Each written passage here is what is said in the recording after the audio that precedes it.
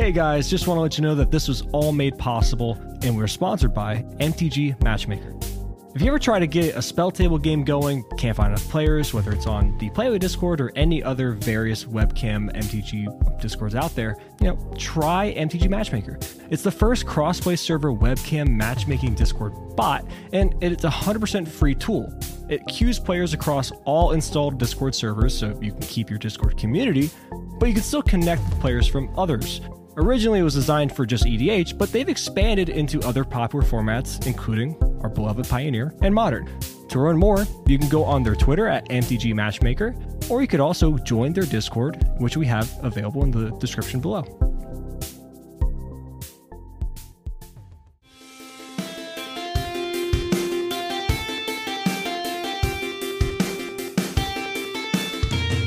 Hello everyone, welcome to another edition of the Pioneer Perspective. We are back after our week off because scheduling. Being adults, adults fucking suck. Well, and being adults with a 6-hour time difference can make it very hard to plan things. That is the biggest reason, yes. It's that. It's the 6-hour time difference. It's never really like, oh yeah, you've got the afternoon off, and it's like, it's night. Like, oh yes. Or I'm like, oh yeah, I could record now, Brad. I've got nothing to do today. And you're like, dude, it's 4 a.m. That's usually what happens. Look, if we need to do a 4 a.m. recording one day, I can do that. Just let me know. And would you be the type of person that then goes to sleep before or after the recording? Depends if I have work that day. That makes a lot of sense. In which case, even if I have work, I could still be like, we'll wait till the next night. Just reset later. But while we were gone, things happened. Pioneer Challenges have been firing. It's great. A lot of the same decks we've seen have been topping and everything. Niv has kind of gone down a bit. We see the resurgence of Mono Black. We've even seen a couple of options of Mono Green Walkers, whatever. That's cool. Great. Fine and dandy. But we're not going to go into that too much just because there's nothing really new to go over. Just what's interesting is because we had our episode on like the 15 sort of main decks of the format, and first of all, thanks everyone for the amazing feedback on the episode. It was very well received. People were super happy about it. I've heard multiple people say like it's my favorite episode so far, and I was super happy to hear it. It's been really great. In that one, we mentioned Mono Black Aggro as an honorable mention. Well, in the past 7 days, it's the third most played deck. And we didn't mention Mono Green Planeswalkers at all, and it is actually on the meta page, like on the front page. It is the 13th deck, but like it is kind of cool to see these golden oldies kept back. I could legit think this is people trying the format again with a deck they already knew. When like back when people played a lot of Mono Green and Mono Black, and they're like, yeah, I know this deck. I'll just try a league with this deck, and they 5-0, and they're like, ooh, this still works. But oh yeah. Anyway, as you're probably going into, we've had D&D spoilers. Yeah, and we're back on that 1 week spoiler season schedule that they did a few months ago. They didn't do it for Strixhaven, I don't think. They did it for Kaldheim before that. I think so. Yeah. So, yeah, holy shit, there's a lot. So we're already like neck deep in spoilers. Yeah, but we're halfway through. We're recording. We purposely moved our recording a day so we'd have more spoilers. We're currently recording on Wednesday evening, the 30th. Well, evening for me. Afternoon for you. 6-hour time difference. Yeah. So we have a decent chunk of the set, and we've definitely presumably had all the main mechanics by now. The main one being the dungeons, which we will be talking about shortly. Yep. So we'll do our usual thing. We're gonna go over mythic spoilers. Just go oldest spoiler to newest spoiler, and we're just kind of gonna stop each other, being like, "Hey, I want to talk about this card. I want to talk about this card." But the main one being, because this one was already spoiled quite a while ago, I think 2 weeks ago. It was Tasha's Hideous Laughter and the Flop, or whatever. Yeah, the Flumph. Flumph. I have yet to encounter these in my D&D sessions. Hey, me too. You've never played D&D, haven't you? Have you? Flumph is cool politics and commander, awful card. But Tasha's Hideous Laughter is one we can touch on real quick. So I'll just read the card real quick. It's 1 blue, 1 blue, so 3 mana in total for a sorcery. Each opponent exiles cards from the top of their library until that player has exiled cards with a total mana value of 20 or more. If you want to know the math on how much this is, Saffron Olive did a video on it. Probably at this point already, like a week and a half ago already or something. I think he skipped Pioneer, which I was a little bit disappointed by. I think he did Standard, Modern, Historic, Legacy or something. So I was obviously a little bit disappointed by that. But I can already tell you, I don't think this card is good for Pioneer, and there's a very simple reason for that, and it's because multiple popular deck feature delve spells. And that means the average CMC in Pioneer is actually pretty high, like relatively high. Because we have things like, oh yeah, but Phoenix has a whole bunch of 1 and 2 mana cantrips. Yeah, and then there's an 8 mana sorcery in there. Control decks, Shark Typhoon, which will often cycle, but is actually a 6-drop. Dig Through Time, also an 8-drop. Torrential Gearhulk is a pretty popular finisher, which is a 6-drop. So I think you're not gonna mill as much. It's probably gonna be comparable to Standard, where I think it mills for like 11.8 cards or something on average. And without trying to parrot Saffron Olive too much, again, do watch his video on like a more in detail thing on it. Maybe someone can even apply his method to Pioneer. I haven't found the time, or to be honest, could not be bothered to do so.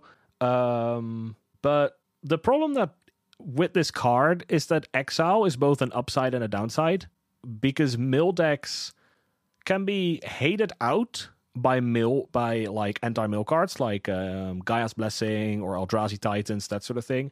But they also tend to get benefits out of their opponent's graveyard with cards like Into the Story, Drown in the Log, Visions of Beyond. This doesn't double the amount of milling you do with Fraying Sanity, because that counts cards being put in the graveyard. So it's a little bit of a mixed bag with this Exile being both an upside and a downside. Does make it an interesting card, and I do think the design is super cool. I much prefer it over that old Dimir thing, like until they hit 4 lands or whatever. Yeah. I mean, if your opponent's playing Oops All Spells, cool. Cool, there. Deck be gone. Apparently there's a way to make that deck work now, even with Balustrade Spy and Undercity Informer being banned. There is a 5 mana spell that effectively has the same effect as both of those. I do not remember the name of it, but you can technically make Oops All Spells work. But that's a sorcery then. Currently? Yeah, and it's bad. Yeah, okay. So it's a really bad version of the deck. But the biggest thing, we have the cool Exile thing. I like the card. But I think the first thing we should probably get into is the most interesting thing of the set. And then I have the second most interesting thing in the set following that. But we'll get to that in a moment. It's the dungeons. So we have a new ability that is called Venture into the Dungeon. And Alex, what are dungeons? All right, so this is going to be a long one. So dungeons are, well, obviously it's based on Dungeons and Dragons. There's a whole bunch of cards that will, as they say, venture into the dungeon. For some reason, I always say, in my head is always delve into the dungeon, because Dungeon Delver is a feat in Dungeons and Dragons. But venture into the dungeon. So here's, for example, the card Shortcut Seeker. It is 4 mana, 3 in a blue for a human rogue. Whenever Shortcut Seeker deals combat damage to a player, venture into the dungeon. Now, what does venture into the dungeon mean? It means that there's 3 dungeon cards, which are sort of like small maps. One is Dungeon of the Mad Mage, Tomb of Annihilation, and Lost Mine of Phandelver. And if you aren't currently in a dungeon, when you venture into a dungeon, you can pick any of these 3 cards. They are always, I believe they are part of your sideboard, but they don't take up sideboard slots. So they're in your deck box. That's basically what it means, just like tokens. You pick any of these 3, and they're sort of like paths. They're like pick your own adventure books. And you take the first step in. Now let's pick your own adventure sagas. Yeah, let's take the Lost Mine of Phandelver. I'll read that one out first. So the first room you get into is the cave entrance. And when you enter the cave entrance, you scry 1. So I have my Shortcut Seeker, I deal damage to a player. I am now going to venture into a dungeon. So I'm going to pick the Lost Mine of Phandelver, enter it, and scry 1. You're now in the first room. Now the next time, let's say the next turn comes, and I attack again with my Shortcut Seeker, and I get to venture again. Well, what happens? Now now that I'm currently in a dungeon, I have to finish this dungeon before I can start another. Important to note, you can run the same dungeon again, so which will be relevant when we talk about other cards. So we've scryed one, and now we can pick what way to go. We're going to pick either the Goblin Lair, which gives us a 1/1 Goblin token, or we're going to pick the Mine Tunnel, which is going to give us a treasure. Now, when we pick our second level, we then venture again, and we go to the third level. Now, because they're pick your own adventure books, if you go one way, you might not be able to go another way. So the third layer in the mine is the storeroom, which gives us a 1/1 counter, the dark pool, each opponent loses 1 life, you gain 1 life, or the fungi cavern, target creature gets -4/-0 until end of turn. But when we went for the goblin lair, we now cannot go to the fungi cavern because it doesn't connect to this room. So our only options are to get a counter or drain our opponent for 1. Then we do that one, we get to the Temple of Dumathoin, and that is the last room. We draw a card, and we have finished the dungeon. And now there are certain cards, like Gloomstalker, that is a 3-mana 2/3, and it says, as long as you've completed a dungeon, it has double strike. And this goes the whole game. So even if you have, even if Gloomstalker wasn't on the field when you completed your first dungeon, it now has double strike. So that is the first dungeon, the mine. So we can scry one, then pick between a goblin or a treasure. Then we pick between from left to right, storeroom for a counter, drain 1 or -4/-0 to a creature until end of turn. And then we draw a card. Then we have the Tomb of Annihilation. Now this one is going to have a lot of negatives because for the people who don't play D&D, this is where people go to die. Pretty much if your DM is done with you, they send you here. I think when you reach like higher levels, you basically become immortal in D&D because the game isn't designed with the highest levels in mind. So your DM will send you here to make sure at least one of you dies. We enter, and each player loses 1 life. Great. Now we can pick. We can either go to the oubliette, which says discard a card, sacrifice a creature, an artifact, discard a land, sacrifices an artifact, sacrifice a creature, sacrifice a land. All downside. Or we go the left way around. Each player loses 2 life until they discard a card. And then the oubliette actually is 2 rooms. So this one, we will need to go a second step to get to the same place as the oubliette would take us. The Sandfall Cell. Each player loses 2 life unless they sacrifice an artifact, creature, or a land. And then we get to the last room, the Cradle of the Death God. Create the Atropal, a legendary 4/4 black god horror creature token with Death Touch. So that is the Tomb of Annihilation. Now we get to the fun one, Brad. The long one. Yeah, this is the best one. Yeah, this one is by far the best one. The Dungeon of the Mad Mage. Yawning Portal. You gain 1 life. Okay. Dungeon level. Then we get to dungeon level. Scry 1. Okay. Then we can pick between the Goblin Bazaar or the Twisting Caverns. The Bazaar gives us a treasure token. And the Twisting Cavern says target creature can't attack until your next turn. Now both these will go into Lost Level, which is going to allow us to scry 2. Then we can pick between the Runestone Cavern, which is effectively, it just says exile the top 2 cards of your library, you may play them. Which I think the way it's worded means they effectively, quote-unquote, get drawn. Yeah. Because this doesn't say that you can play them until the end of your turn or something. Or we can go to Muriel's Graveyard and create 2 skeletons. Then we go to the Deep Mines and scry 3. And then the final level is the Mad Wizard's Lair, which says draw 3 cards, reveal them, and then you may cast one of them for free. Hey, that's Valky. You draw Valky, you can cast the backside. But those are our 3 dungeons. So it's clear that like they differ in speed. They have a lot of decisions. Like the Lost Mine is actually the only one where going down a certain route limits your options later. The Dungeon of the Mad Mage has 100 options, but every time you go to like a shared room and then you can pick again. So it's not like I go the right way around or I go the left way around. You can zigzag however you want. That was a mouthful, Brad. You give your first take on this, and then I'm going to take a breather. My first take is I understand you don't want to overdo it. They did say that Every pack, you're guaranteed to get one of the dungeons. So these are going to be all over limited. So that's going to be cool for the limited environment. But I wish there were more. And I wish there was one where if you went a certain way, it's a dead end. And you have to like go a different route that leads you up again and then back around. Brad, these are printed on a magic card, not on an A4. You could do it. You 100% do it. Look, okay. So imagine Dungeon of the Mad Mage, right? Imagine you go Yawning Portal, Dungeon level 1, the Scry 1, and you go Goblin Bazaar, and then Lost Level, like let's say Goblin Bazaar is a dead end to get the treasure token.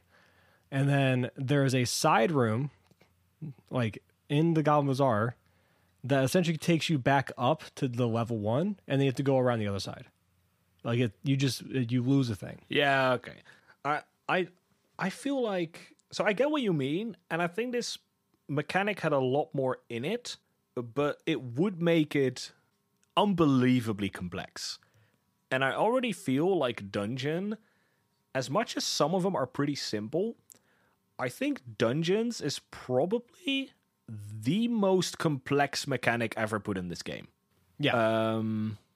We had Mutate in Ikoria, which had a lot of rules implications. But once the rules implications were clear, the mechanic was pretty self-explanatory, right? Like, it already explained you put it under or above, but there was always these questions like, what if I counter this? What if I bounce it? What if I kill on the stack? What if I do this? What if I do that? But once those questions were answered, it's a pretty simple mechanic. This is gameplay-wise super complex. And as we'll talk about later, there are some cards that like reward you for completing dungeons, like just whenever you complete a dungeon, like make a token or something. So you're encouraged to run the Tomb of Annihilation over and over because it's the shortest one. If you just go Trapped Entry, Oubliette, Cradle, that's 3 steps. You've done the whole dungeon. Where the Mad Mage takes 7 steps at least. And the Lost Mines takes 4 at least. So the Tomb of Annihilation is the fastest one. But that is going through the Oubliette, which has a lot of downsides. So do I instead want to go through the Lost Mines and get all upside? But it does take longer. Does this differ per game, per card? Maybe if I swap this one card in my deck, I should be spamming Tomb of Annihilation. But I sideboard this one card in, and now in the post-board games, I should be spamming the Lost Mine. And in that way, it's kind of funny because Dungeons & Dragons like is very diverse. You go a lot different ways. This reminds me of World of Warcraft, where like you need that sword from the last boss of that one dungeon. So instead of clicking random dungeon and getting 1 of 10 unique and fun dungeons, I'm going to do the same one over and over again. I do feel like that is what's going on with this mechanic. I think people are going to be spamming one. And the question is to figure out which one should I be spamming given my deck. I will say, when it comes to like when you complete a dungeon kind of thing, the lore or the flavor of it is super like cool to me. Because the way they explained it in the video, when they reveal like Gloomstalker, for example, which is the 3-mana 2/3 dwarf that says as long as you've completed a dungeon, he has double strike. And they're like, yeah, he takes one look at you. He knows you're a badass. You've gone through dungeons before. So he's like, I respect you. I'm going to be a better fighter for you now. Like, yeah. I like that flavor. It's so cool. Yeah, like I'll say my initial reaction when I saw this mechanic is I wasn't hot on it. I was like, I don't know. But now that I've seen some of the cards and I've had more time to think about this, I really like this mechanic. And I don't know if it's going to be good. And I made the tweet, and I still believe that. If anyone tells you right now dungeons are good or bad, they're wrong. It doesn't matter if they're right in the end. If they say it's good and it turns out they're good, they were still wrong. Because it's impossible to know. There's too many options, too many payoffs, too many enablers. What I will say is that it reminds me of lessons and learn cards, where the strength of one is going to be deterministic whether or not the other card type is playable, and vice versa. Yeah. Because I've been thinking... I mean, so far, we've seen a lot of good ones. Yeah. So we've seen some venture cards which are really like, actually, this is a very good way to reliably venture through dungeons numerous times per game. Now the question is, are the dungeons worth it? And I'm thinking, like, for example, the Dungeon of the Map Mage is maybe the easiest one because a lot of the mechanics are more straightforward. You're getting treasures, you're getting tokens, you're scrying, you're drawing. And they seem that they can be flexible enough for any kind of deck, Yeah. And I'm thinking, on average, is delving into the dungeon going to be closer to a scry or closer to a draw in value? And depending on where it falls in the spectrum, I think that's going to make or break effectively both cards, whether the dungeons are worth it and therefore whether or not the venture cards are worth it.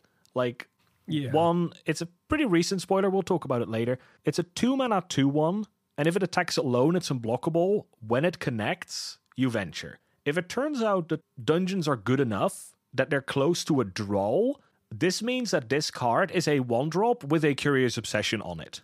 On one card. Yep. That's incredible. If it's closer to a scry, that card isn't very impressive. Yeah, no, I agree. I mean, there are, like we said, some pretty good and really interesting, creatures or just cards in general that venture. Now, my immediate thought when I saw dungeons and we saw the first maybe 2 or 3 venture cards, I was immediately thinking of runes in Kaldheim, where we didn't see the runes yet. We saw the really good card for runes, right? That dwarf. And I was like, holy shit, runes are going to be busted because this card is so good. And then we got the runes and we're like, and they don't see play. You only got 5 of them, and that was due to it being an overly stacked, way too cluttered set. That's a different thing. I thought that here. So far, I don't think this is runes.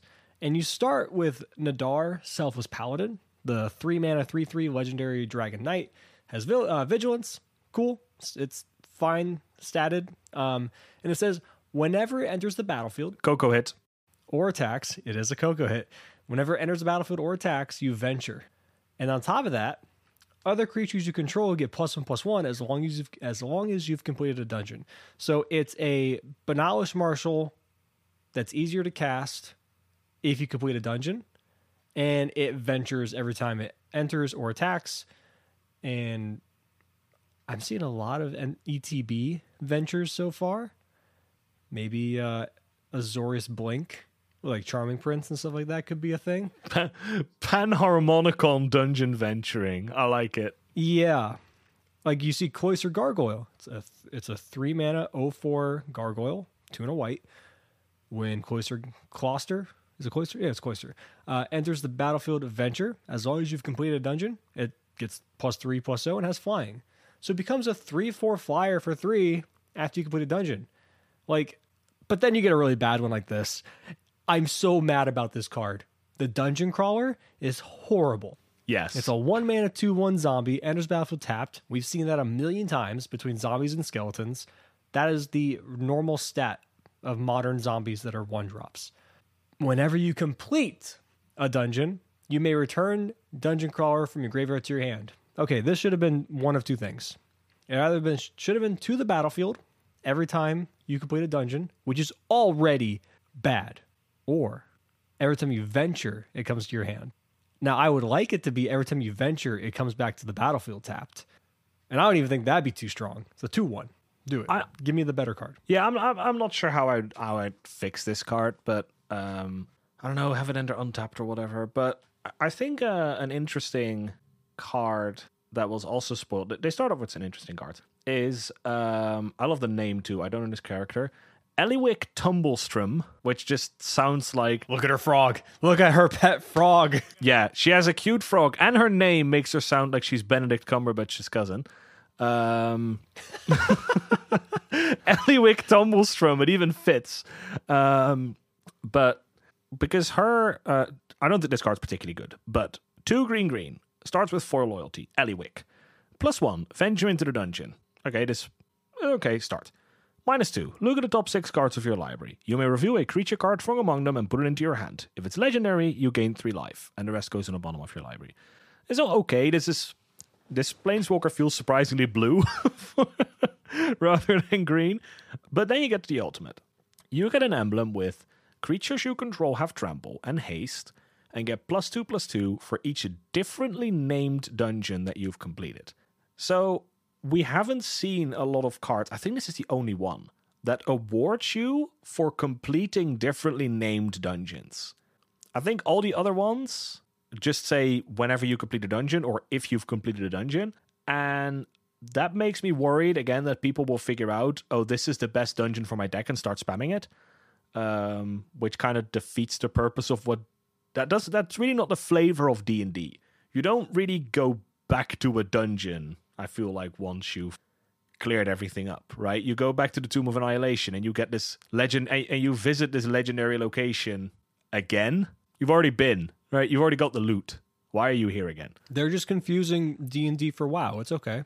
Not a big deal. Yeah, exactly. You go back to the dungeon, the boss is back, you can kill him, and you have a 75th attempt at the sword, and you don't get it. Yeah, and then you're already level 20. And then you're back there for the 76th attempt. And it's a 1 hit instead of a 10 hit. And then you're like, okay, 500 XP. Do it again. Do it again. I did that in Castle Crashers all the time. It was great. So, moving on up, well, I've been talking a lot. Brad, what card are we talking about next? Why are you excited for?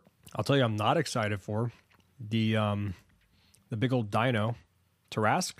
Yep. It's kind of bad. It's just really big. It's not just kind of bad. It's pretty bad. Okay, look, it's a limited bomb. It's that. But, I mean, look, it's 6 in triple green for a 10/10. It's a legendary dinosaur. Enters the battlefield. If it was cast, it gains haste and ward 10. Whenever it attacks, it fights target creature defending player controls. Now, these words are good. The words on the card are good. Good words. But it doesn't have evasion, doesn't have trample. I mean, it has evasion in the sense of ward, but you don't give a shit about ward being on your giant thing if it doesn't have trample, because they're just going to chump block it with a Death Toucher. It doesn't have indestructible. It doesn't have anything really that's... Look, the fight part is awesome. I would love to see this on more creatures moving forward. Whenever it attacks, you can clear a blocker. That's cool. But what if their only blocker is a fucking Death Toucher anyway? Does fighting work with that way or no? They deal. Okay, yeah, so it dies. You know what I also find funny? This card can be countered. They could have easily slapped can't be countered on it, and I would have been like, okay, yeah, that makes sense. It's still bad. But it's so weird. It's so weird that, like, you look at green cards in the year 2020 and 2021, and this is the green mythic. It just doesn't feel like an actual green mythic, right? It just feels bad. Well, that's a good thing, but I think it does a disservice to how legendary the Tarask is in D&D. Like, this thing's supposed to be scary. If my opponent drops this card, I just laugh, I think, and think of the 17 ways I have to deal with this card because it's 9 mana. And it doesn't even have the haste when you reanimate it. Like, it doesn't have the haste nor the ward unless you've cast it. If you reanimate it, it's just a 10/10 that fights when it attacks, nothing else. You can play it in elves, so you can cast it a bit earlier. No. Yeah, I don't like the card. I have better things to do in elves, which we'll talk about later. Though I do like the cycle of lands we're getting. There's a few of them. I mean, we've seen 4 out of 5. We've seen the blue, the black, the red, and the white. I think the white's the best one. But it's Hive of the Eye Tyrant, Hall of the Storm Giants. What's the white one? Cave of the Frost Dragon. Cave of the Frost Dragon. And green is... Cannot find it. Cannot find it on this page. Doesn't matter. It's another one. We'll probably scroll past it. Oh, we don't have the green one. We have the red one. It makes the Rival Master. Oh yeah. That's Den of the Bugbear. So they're all lands that enter the battlefield tapped if you control 2 or more other lands. So it's like a slightly worse fast land. They are the fastest lands. Yeah. If they're they enter as a, so with the way they're worded, it is slightly different from fast lands. Fast lands will enter untapped if they are your third land, and once they start being your fourth land, they will enter. They'll enter tapped. These already enter tapped when they're your third land. I don't quite know why they've done this because it's a little bit confusing, and I don't think it does too much to the power level of the. Well, it might actually be pretty detrimental for the power level of the cards, but generally we have colored manlands with upsides enter the battlefield tapped. So I guess it's an upside that you can like cast a Thoughtseize of Hive of the Eye Tyrant. Yeah, that's nice. Or you can go Knight of the Ebon Legion. Like I could see maybe you go mono black aggro with it. Though, here's a question. Okay, Alex, what have we seen with the evolution of our monocolored decks in Pioneer, especially mono black, whether it's vampires or aggro? What They want swamps. What kind of swamps? Either snow covered or basics, but they want swamps for Castle Locthwaite. Yeah, and almost always the snow, because we run Faceless Haven now, in addition to your Mutavaults.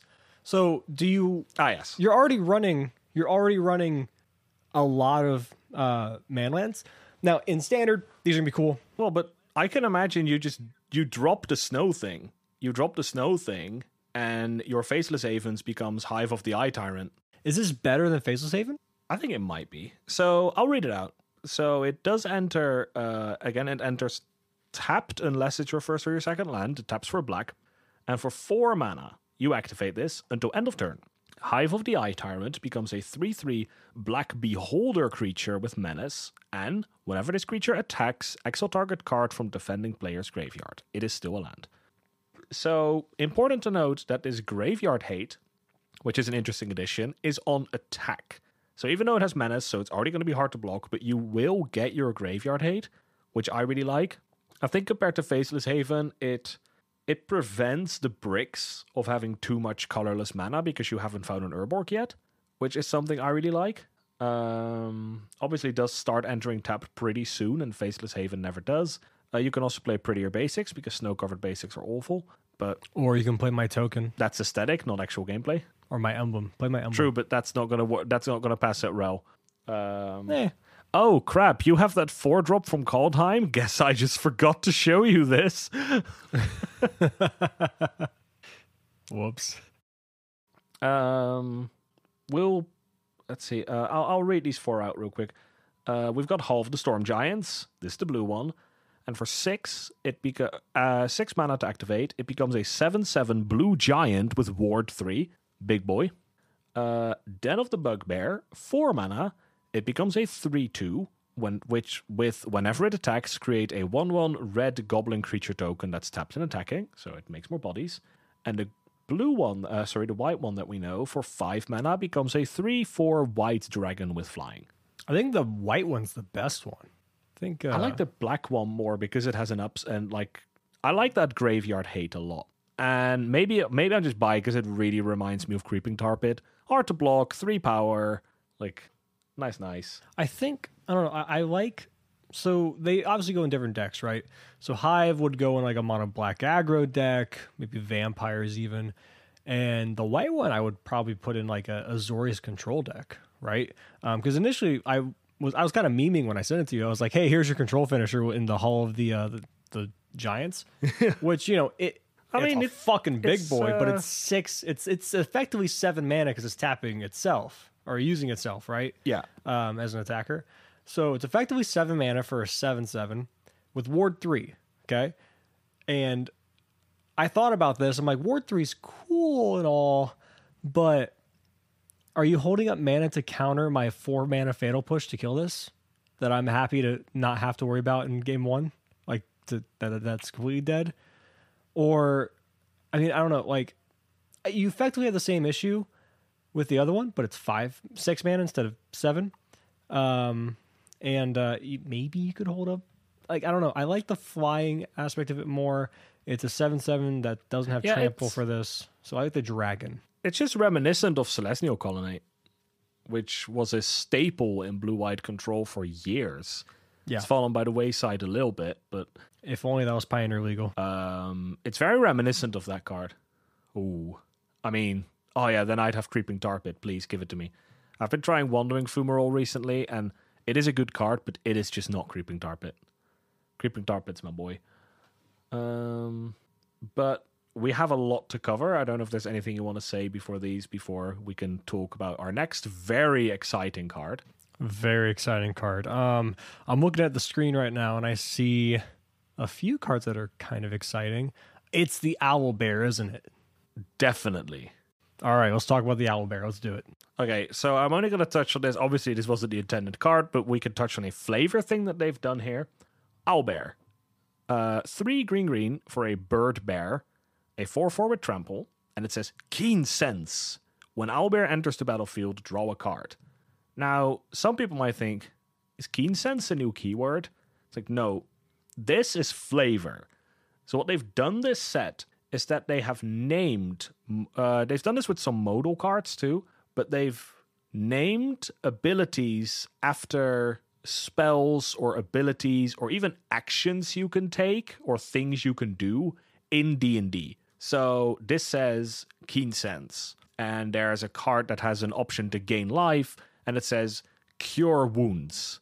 But that doesn't actually mean anything. This literally just says ETB draw a card, but the Keen Sense is flavor. So if you get a little bit overwhelmed by that when you read some of these cards, keep in mind most of these, but that's the confusing thing, most of these are flavor. But this next one, Brad, is most definitely not flavor. If we're looking at the same card, it's kind of flavorful. I'm looking at the red card. I'm also looking at a red card. Yes. Now, this one isn't flavor because this keyword shows up. That's what I meant. Oh, that. It is okay. 1 red for an 0/1 menace. Pack Tactics. So this is an actual keyword. Hey. When minion... What's the typing of the card? It's a kobold. They're back, and there's the... Oh, yeah, it has something to do with dragons. Of course, it's a kobold. Also, that's the flavor. An 0/1 menacing kobold is fucking hilarious. Oh, yeah, but kobolds have always been 0/1s, right? One of the Kobold of Carekeep. Yeah, they're garbage. Yeah, they're bad. Yeah, it's the point. And they're like, I saw a Kobold Storm deck in Legacy, and it was hilarious. It ran a Glimpse of Nature, and then its whole deck was just filled with 0 mana draw ones because it played these and Memnite and Ornithopter. And anyway, Minion of the Mighty, 1 red for an 0/1 menacing kobold with Pack Tactics.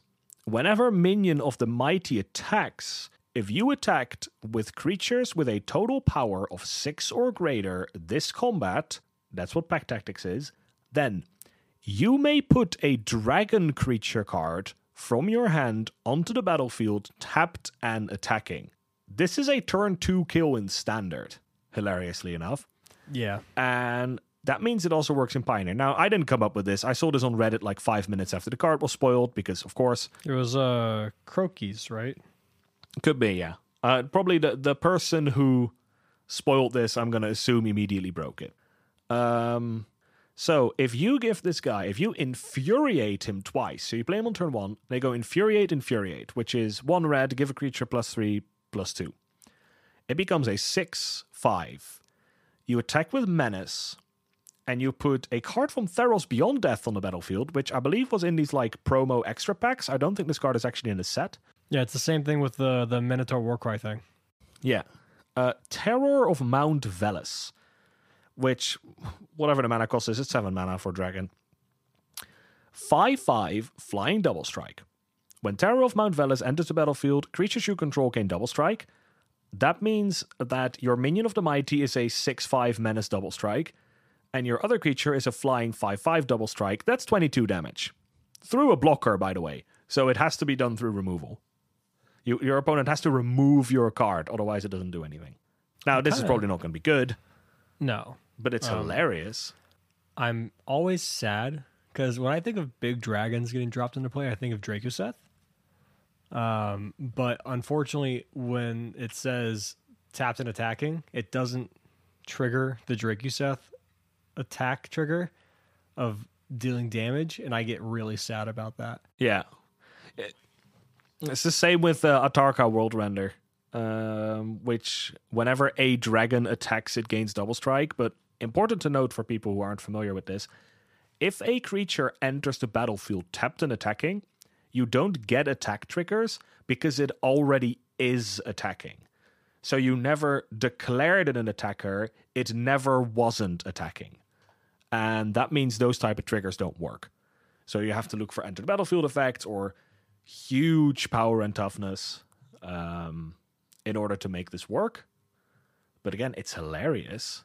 In Pioneer, you could make this work by playing Gruul and playing Giant's Growth, which is another 1 mana pump spell that gives 3 power. In Modern, if you want to try that, you can play this with Reckless Charge, which is 1 red for +3/+0 in haste, which would be an interesting way to enable this card. If you go like turn 3, this guy, Infuriate, Reckless Charge, now it's hasted and attacking for 6. So you can immediately pull this off. So that's an interesting one. But overall, super exciting, but bad. The art is also great. It just looks... It looks like that meme. Do you know that man too angry to die? Yeah. Love it. I like it. Now, there's some other cards here. We can very briefly go over them. At least 2 of them. Sphere of Annihilation, X and a black for an artifact. Sphere of Annihilation enters the battlefield with X void counters on it. At the beginning of your upkeep, exile Sphere of Annihilation, all creatures and planeswalkers with mana value less than or equal to the number of void counters on it, and all creature and planeswalker cards in the graveyard with mana value less than or equal to the number of void counters on it. Now, I misread this the first time. I thought it didn't exile itself, and I was like, holy shit, it just keeps wrathing the board every fucking turn. Which, that would have been insane. Unfortunately, it does not do that. Yes. Imagine putting this thing on 0 and tokens just don't exist anymore for the rest of the game. Yeah. They have Standard has to ban it just like Ferocidon, because they're like, it just takes out an entire archetype. We can't have that happen. It just means we cannot have things put tokens onto the battlefield. Yeah, it's just every upkeep. No. Bye-bye. I wish that's how it worked. Imagine having 4 of this. Imagine having 4, 1 on 0, 1 on 1, 2, 3. My God. Yeah, you would Sphere Tribal. You would love this card if it didn't exile itself. Because you're like, yeah, I don't want to deal with you ever again. Yes. It would be absolutely unbelievable. Turn 3, X equals 2. But in the world that it does. And you're like, haha, burn can suck it. But in the world that it sadly does, Brad. Yeah. What do you think of this card? It's cool. It's a really, really cool card. It's an interesting take on a sweepers. I actually like this. I was kind of getting it's weird. We talk about getting fatigue with like spoilers, for example, because like we just had some. There's Modern Horizons that just happened, things like that. There is a lot of product fatigue. I've actually been getting sweeper fatigue because there's been 3 sets in a row with like pretty solid sweepers in them. Yeah. And every time we're like, holy shit, that's a good sweeper. And then they just don't see play because everyone's like, but Supreme Verdict. Yeah. So to see them, instead of just be like, how can we push the envelope a bit with a sweeper as far as its mana cost is concerned, this is a very unique way of doing it. I think this could have a place and could be playable. It's just not going to be... It's kind of weird and hard to evaluate. The fact that it works on your upkeep makes me kind of like, I don't know. It's like it's literally a ticking time bomb, right? You place it down and you say X equals 5, for example. And let's say you're going against someone who knows, like, you're basically telling them don't overextend right now. And then maybe that forces them to hold back that 5 mana card, like a Nissa Who Shakes the World or something like that, and to be like, okay, I can't remove this right now, so I'm just gonna let this go off next turn, and I'll lose my whatever I have after I get this attack in, but then I can rebuild next turn. Meanwhile, control player over here is like, I have counter spells now for that Nissa. So yeah, exactly. It gives you that clean slate, which is really interesting. Yeah. It's super unique. We'll see how it goes. At the end of the day, Supreme Verdict is just gonna keep being played. Or, your Languish, or Ritual Soot, Extinction Event, Shadow's Verdict. There are so many sweepers. Jesus Christ. Yeah. Yeah, like I know for a fact that this is already that. Oh wait, Yeah. four sets in a row. We had what was the one last? What was the one last? It was the mastery one, right? The white one from Strixhaven.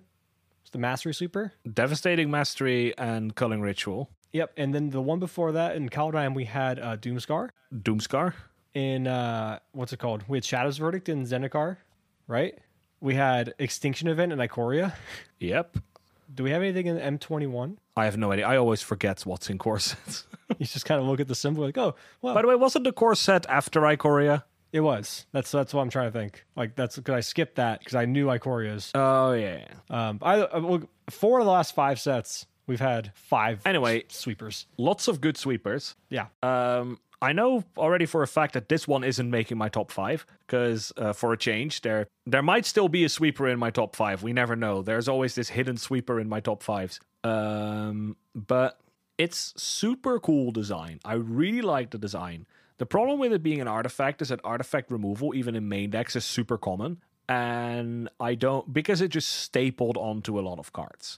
And in that way, I do not like my Gruul aggro opponent to be able to shatter my sweeper. Now, I understand being sort of like careful with this design because it is really good in a vacuum. It's kind of like putting a sweeper on suspend. But obviously the problem being is that you can't interact with suspend. You can interact with this. I mean, you can Wasteland Strangler your opponent's suspended sweeper, I guess. But Nice. generally speaking, there isn't.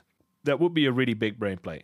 What I'm missing, or I'll say, if they get a redo on this card, this sort of design, I would want it to have an extra line. Something like 3 mana, set it off now.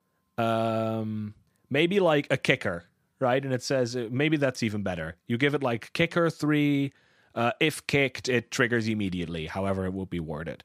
Which would make it really expensive, but gets you like the option to like, hey, I'm going to play this for, my opponent has a lot of tokens, play it X equals 0, immediately blow it up, and sweep all the tokens. But by default, it doesn't do that. But again, that's 3 recrafting. I think the design is super cool. This could definitely be a lot better than I'm giving it credit for. All right, so the next card I want to go over is Flame Skull. It's another mythic, so I'm really happy that this is a card. Looks really cool. As someone who loves Rekindling Phoenix with all of his heart, but I can never bring myself to sleeve it and play it in Pioneer because I'm just like, I think it's bad. But I haven't play tested with it, so who's to say?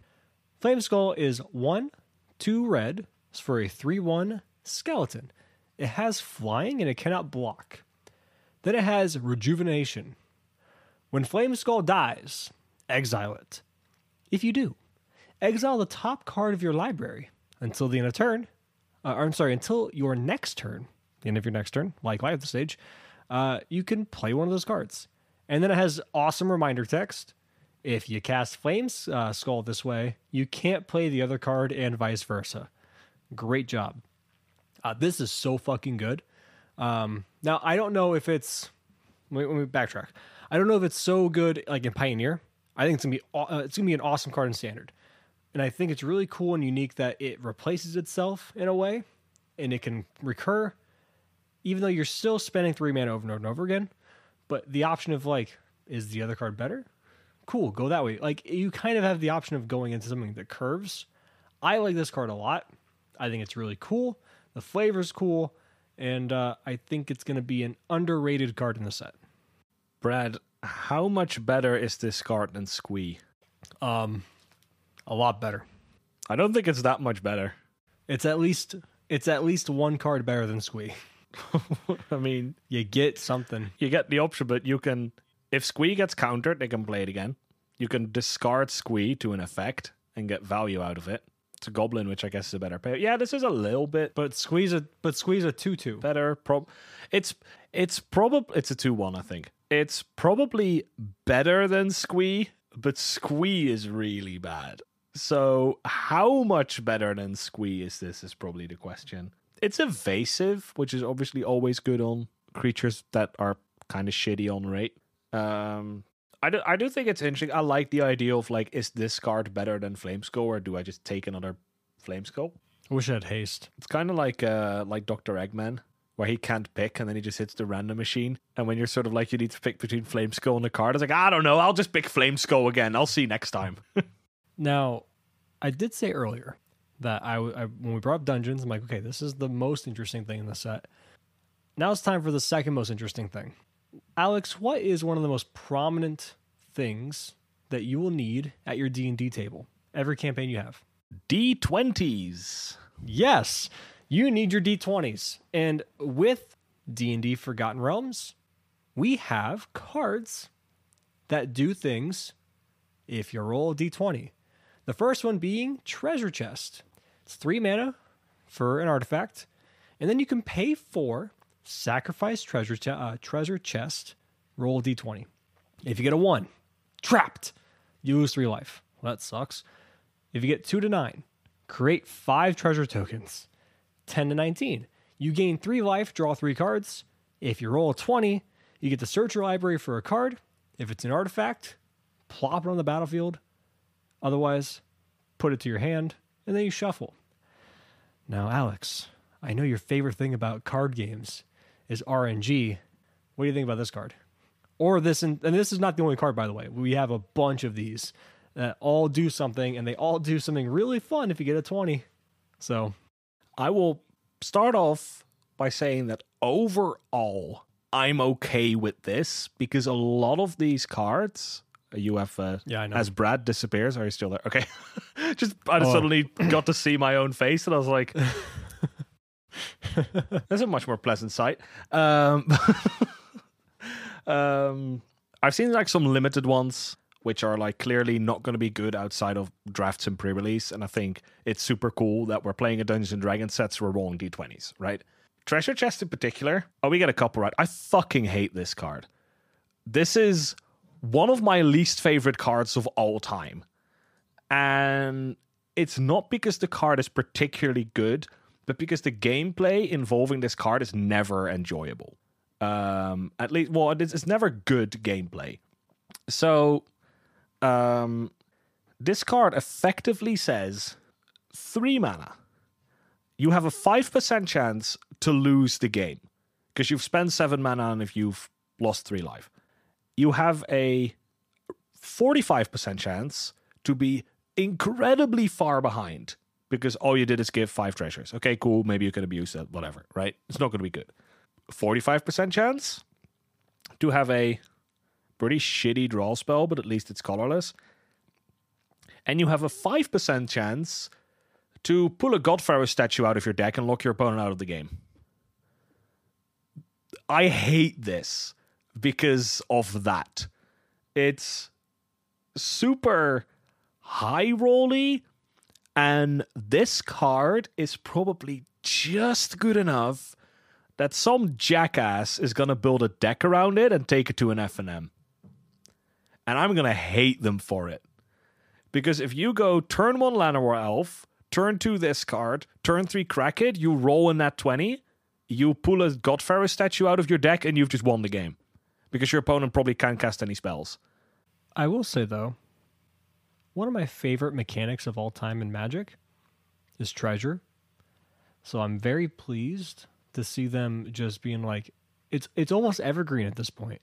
Treasure is everywhere in like almost every set. And that's awesome. I love treasure as a mechanic. I think it's really cool. It should be evergreen. This card's cool. I don't mind the RNG thing because I come from Yu-Gi-Oh! Where there's way more of it than there is in Magic. So I mean, it's a card game. There's RNG anyway, but this feels like it just like piles in on top. Yeah, I get that. And my problem with this is there's another card. It's way more recently spoiled, but again, this was a limited card. I think it says when it attacks, you roll a net 20. You roll a d20. I think 1 through 10 exile the top cards you can play it this turn. 11 through 19 exile the top 2 cards you can play it this turn. Net 20 exile the top 3 cards. Probably a limited card. It brings the excitement of rolling d20s to your Magic game. You probably play a pre-release. Maybe you pick it up in a draft. That card is awesome. And I love that because it perfectly takes what an exciting element of D&D and is a very good way of bringing it into Magic. Because contrary to popular belief when people play D&D, rolling a nat 20 doesn't mean you get to do whatever you want. It just means you get the best possible outcome. So if you walk into like an orc clan and you tell the war chief to go fuck himself and you roll a nat 20 on your intimidation, it's not, oh, I'm so intimidated, I'm leaving. And it's like, no, I respect your effort. Now please walk out before I chop your head off, which I would have done if you didn't roll a nat 20. So this idea that the net 20 is a godly outcome, I don't like. And it just brings this ridiculously swingy idea into the game. It's like putting 3 lands in your deck and saying like, yeah, but my highest team speed spell only needs 3 lands. And it's like, that doesn't mean that there should only be 3 lands in your deck, right? It reminds me of that, and therefore I don't like it. As a limited mechanic, it's amazing. It is a perfect limited mechanic, but I don't want any of these cards to be good enough to be seen outside of limited. That would frustrate the hell out of me. Speaking of limited, for those of you who are not aware, if you go play a pre-release for D&D, you get a spin down. No, a non-spin down D20. Yes. I was going to say a spin down. That's not a spin down. It's just a natural D20, a regular D20, which is awesome. I love them. Yeah. Keep that in mind in case people... I mean, if you have Dungeons & Dragons players, they all have like 15 D20s at least, and you only need 2. Yeah. Sometimes you need 3 if you're an elf. But generally you need 2 D20s, and we all have like 1 million. So if you want to roll this, don't roll with a spin down dice, because, I mean, it doesn't really matter, but often these spin down dice, they're more used for tracking and not actually for rolling, so they might not be balanced well because they just don't put the effort in, because that's not what they're used for. Get a proper D20. There is a proper one in your pre-release pack. Make sure to throw with that one. It's like common courtesy, right? You throw with if you have a 6-sided dice and like opposing sides don't add up to 7, you're also like, this is a weird dice, I'm going to grab another one. Mm-hmm. Just common courtesy. But I don't think people are going to lynch you for it, because they should be kind of random anyway, and you're a pre-release, whatever. But thing to keep in mind. Speaking of elves, let's pivot to a card that you love instead of hating. Oh, It is Circle of Dreams Druid. It's triple green for a 2/1 elf druid. You can tap it and add green mana for each creature you control. Elvish Archdruid, baby! I'm so excited for this card. So, okay, I know you're excited. I know you're happy, but I'm going to burst your bubble a teeny tiny bit. At least I'm going to halfway pop your bubble, okay? You ready? Yeah. You're hyped for this in elves, correct? Yes. This is better in mono green. Like just straight up mono green walkers. They will play this, and it'll be way better. Is it? Yeah. They've already been trying to play the old growth troll, and they'd rather play this because they want to go as big as possible. I mean, it gives 3 devotion, but I don't actually think it's good in that. It's that good at that deck. It doesn't go very wide. Yeah, it does. It goes dork. It runs 4 elf, or 4 of each elf. It runs what's it called? The Burning Tree Emissary. And then it runs, it usually ran either Jaylight Ranger or Elvish Visionary. What is that? The one that draws you a card? Don't we? Yeah, but like, don't we have 3 drops in Pioneer that tap for 2? Because I kind of feel like you'd rather have like something more consistent, because your deck isn't built to go wide, though it can, I guess. It runs a lot of random shit. Yeah, but I think mono green is just like such a glass cannony. It does give 3 devotion. That, and it's a glass cannony deck already. Imagine going turn 1 elf, turn 2. I mean, you can go turn 1 elf, turn 2 this. You can go Burning Tree. You just can't go turn 1 elf, turn 2 Burning Tree, also this, unfortunately. So that's unfortunate. I think this goes in mono green walkers. And maybe we go back to the Vivian pump your board stuff. And what's the green devotion payoff from Theros? I know we have Gary, and then the Fanatic of Mogus. What's the green one? Nylea's Disciple from the original one, which isn't a very good card. Okay, if we ever get a Oh, there is one that taps for mana equal to your devotion to green. Okay, that's garbage. I don't want that. I think that is like the big green one. You have Nykthos for that. The creatures aren't very good. Disciple Annihilea gives you life. Citizen Petitioner gains you life. So I don't think the green payoffs are very good. It's just Nykthos gives you a lot of mana, and green is good at utilizing a boatload of mana. What if they gave us a devotion card for green where it just made like 1/1s equal your devotion? I don't know if that's a thing. That sounds like it would be a card. Yeah, probably in white though.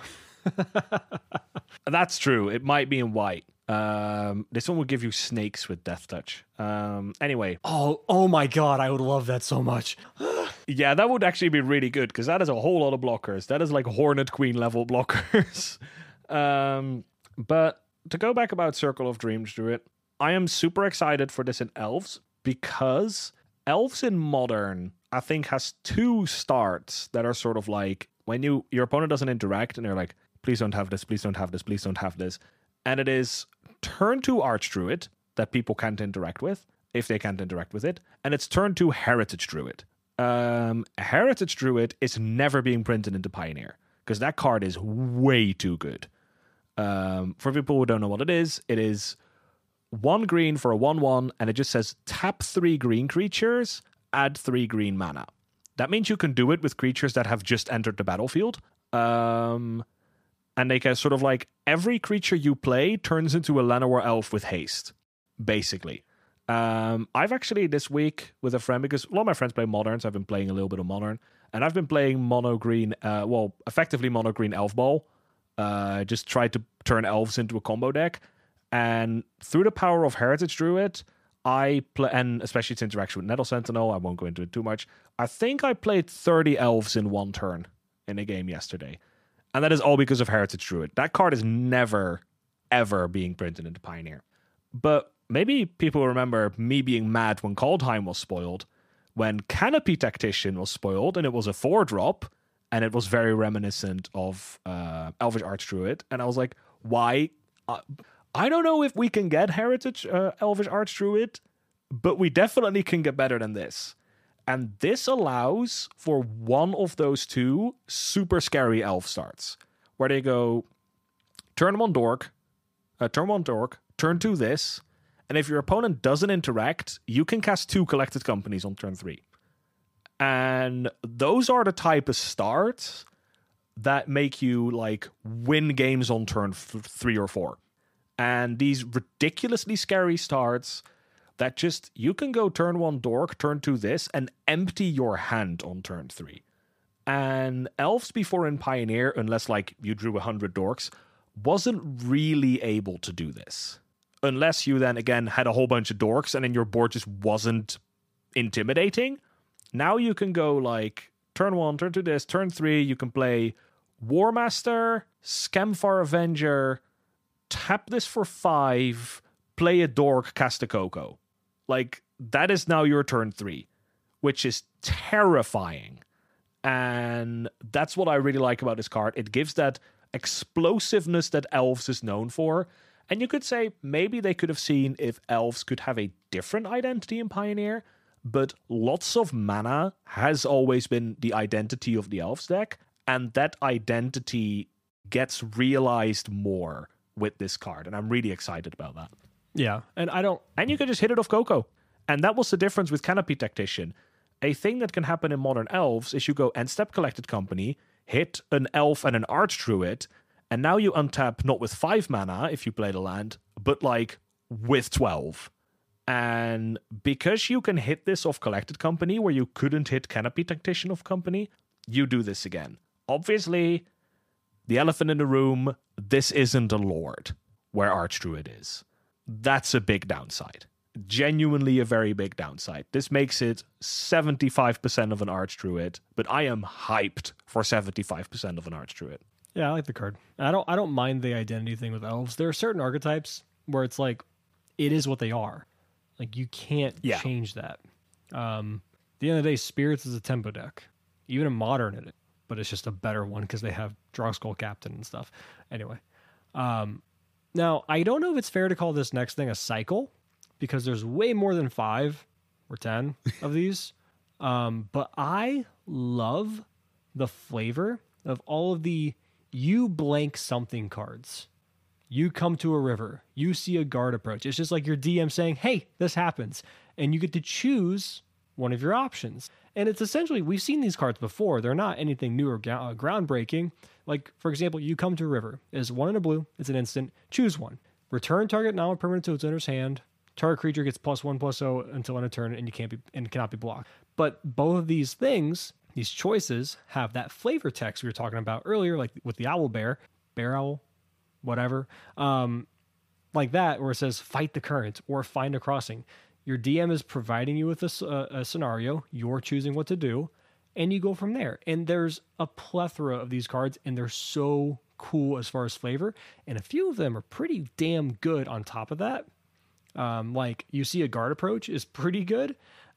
Distract the guard. You tap a creature for 1. It's 1 blue. It's an instant. Or you can hide. Target creature you control gains hexproof until end of turn. It's just a not strictly better, but it's a more flexible dive down, for example. Yeah, like, okay, instead of my creature getting more toughness so I can get blocked, I'm just going to tap down your blocker and hit you. Exactly. And now you can block me, and now I actually get in for damage. Yeah. Like, it's so cool. Yeah, I like, my favorite one's probably you see a pair of goblins. It's you can charge them. Creatures you control get +2/+0 until end of turn. Or you can befriend them, and you just get 2 1/1 goblins. It's like, hey, nice. Yeah, it's a very D&D thing to whenever you run into like any sort of NPC, that you try and get them along and get the party to be bigger. I have people in my play group who are I doubt she listens because she doesn't play Magic, but even if she does, she knows she does this. She tries to befriend, she's playing a druid, and she tries to befriend literally every animal we run into and try and convince the animal to get along. We've had it now with a salamander, with a cat, with a monkey, like just any animal. Like, we're on a ship and the ship has a cat. It's like, oh, I'm going to try and get this cat to come along with us. And it's a very D&D thing, but I really like them flavor-wise because, again, this feels super D&D. You come to a river. And they almost all, in my head, they are, what do you do? Yeah. Is behind all of them. Yeah, exactly. That's my thinking too. My only problem is that these card names are so long. Yeah. And like, I am going to, you come to a river, fight the current, your blocker. Like, that is a very long-winded way of saying unsummon. Yeah, okay, it's okay. We're bouncing stuff. Just you're playing Magic. We're Magic players. We'll be like, okay, bounce your thing. Yeah, exactly. Like, we know what it is. Play 2 mana, bounce your thing. Yeah. Right. So it's not the worst. I think a lot of people are going to default to that. I am just mostly thinking, Brad, coverage. Oh, yeah. Where it keeps you like, generally on coverage, we don't say bounce your card. We say you cast unsummon on the card because we try and get the audience to give them like an idea of what cards are being played. And now we're going to have to do, he is going to, you come to a river, fight the current, his opponent's creature. Hey, we'll laugh about it. It's fine. Especially because one of these is a counter spell. Yeah. So that's going to be really long. Now, speaking of awesome flavor, this might be one of my favorite card designs around flavor I've ever seen in Magic. It's Gelatinous Cube. Alex, would you like to read out what Gelatinous Cube does? Oh, you're skipping some. Or did I just miss? Oh, it's there. Yeah. It's closer than I thought. Gelatinous Cube. Yeah, this card's super cool. 2 black for 4/3. Ooze. When Gelatinous Cube enters the battlefield, exile target non-ooze creature an opponent controls until Gelatinous Cube leaves the battlefield. Then it has an activated ability, Dissolve. X in black. Put target creature card with mana value X exiled with Gelatinous Cube into its owner's graveyard. Yeah, and the first one is the flavor of that is Engulf, by the way. Oh, yeah. So it engulfs a creature, and then you can dissolve it by like, no, fuck you. You can never cast that again. It goes right to your grave. That is... So, I don't know how good this card is. The rate's fine. It's a 4/3 that gets rid of the thing for a bit. I kind of wish it had Menace. I don't know why. I just think of that as like being a hard creature to like block. You need multiple people to get in front of it. On the other hand, you could think it's menace. On the other hand, it's very hard not to end up blocking this. The problem is you don't want to block this because it means you're being eaten by the cube. Yeah, it might be too good if you had menace, because then if they have 2 blockers, you go, okay, I take one of those. Now you can't block it. Honestly, this should engulf every time it has combat with a creature. Ooh, So if this gets like that'd be cool. blocked by a 1/8, it then eats the 1/8 because they both survive combat, but that might be ridiculous and limited. Yeah, But it's such a cool card. I like it a lot. yeah, it's really cool. Yeah, one of my favorite cards in the set. It is such a good way, as we talked about the Tarask being like, that's not really, this doesn't reflect what a Tarask is, like how scary it is, how menacing it is. Again, aside from some tweaks that might make this card overpowered, this is what a gelatinous cube is. It is a perfect translation from D&D to Magic. It's flawless, basically. And you don't need, okay, this is Within the scope of what is possible, it is flawless. this is what's great about this set so far, is like the flavor. If you're just a Magic player in general, you don't have to know all the lore behind D&D to understand that this is on point for flavor. Like, you look at this card, you read it, you're like, that's cool, that's cute, I like it a lot. But like, you get that extra oomph behind it, because like if you play D&D and you think about that campaign you had like a year ago, and you're like, fuck, the cube killed all of us. I remember our paladin finding a hidden door, and the door opens into a dark hallway, and he's like, oh yeah, I know there's baddies here, I'm going in. And he runs, and he suddenly comes to a stop because he ran into a gelatinous cube he couldn't see, right? Like, and it brings that up, as you said, while being a super cool card for people who don't even play D&D. Yeah. It's awesome. All right. I probably agree with one of my favorite cards in the set. Art is also just really good. The art's fantastic. I wish this had the storybook art alternative, like a lot of the other ones do. Yeah. Doesn't it? Does it? I believe there is, Brad. I believe there is a story alternative for a gelatinous cube. I don't see one. Oh, usually if you hover over it, but I'm pretty sure I saw one. No, because look, But anyway. there's like, if you look at like Manticore, for example, it shows the storyboard first, right? Oh, yeah. I don't know. I'm not sure then. Next, But you did miss out on a card if we go in order, which I think is a really good card. are you talking about the staff? Yes, the potential revival of Izzet Blitz. Izzet Blitz, Izzet and Soul. Oh, okay. I think, or some and Soul variety. Okay, I understand what you mean. Yeah, okay. So we've got the Black Staff of Waterdeep. 1 blue for an artifact. A legendary artifact, importantly. You may choose not to untap this staff during your untap step. And then it has Animate Walking Statue. Again, just flavor. 1 blue tap. Another target, non-token artifact you control, becomes a 4/4 artifact creature for as long as the Black Staff of Waterdeep remains tapped. Activate only as a sorcery. Hey, Alex, what are we targeting with this? I think this is just a Darksteel Citadel, Ornithopter. Oh, yeah, Ornithopter. Hell yeah. Yeah, I think this is a better skilled animator. And we've seen... Yeah, because... mostly Izzet, but and Soul decks. We've seen it...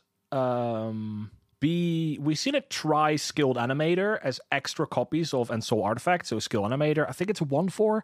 I want to quickly look it up because it might be a 1/2. Oh, I had it exactly on average. Yeah.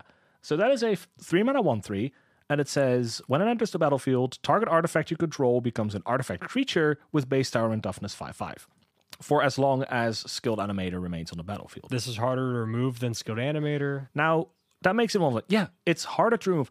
And, Brad, you can still be a Lurrus deck with this. That is true. And you can't be with Skilled Animator. And Izzet wants to be a Lurrus deck, I think. Well, I mean, okay, look. And you can do it again. So if your animated artifact dies, you just get to reanimate something else.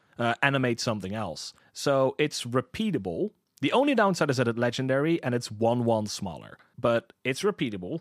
It's a 4/4, so it still triggers Ferocious. So you could still run Stubborn Denial in your deck. It allows you to be a Lurrus deck. It's repeatable. And the source that is animating your artifact is harder to deal with because it's not a creature. So I think in many ways, this is And if you're going to be a Lurrus deck, you have to go into white, right? Because you can't play Lurrus in red or blue. Yeah. And what white card goes fucking great with this that the other one doesn't turn on? All that glitters. Exactly. This is an artifact to counter towards all that glitters where your other guy doesn't. Yeah.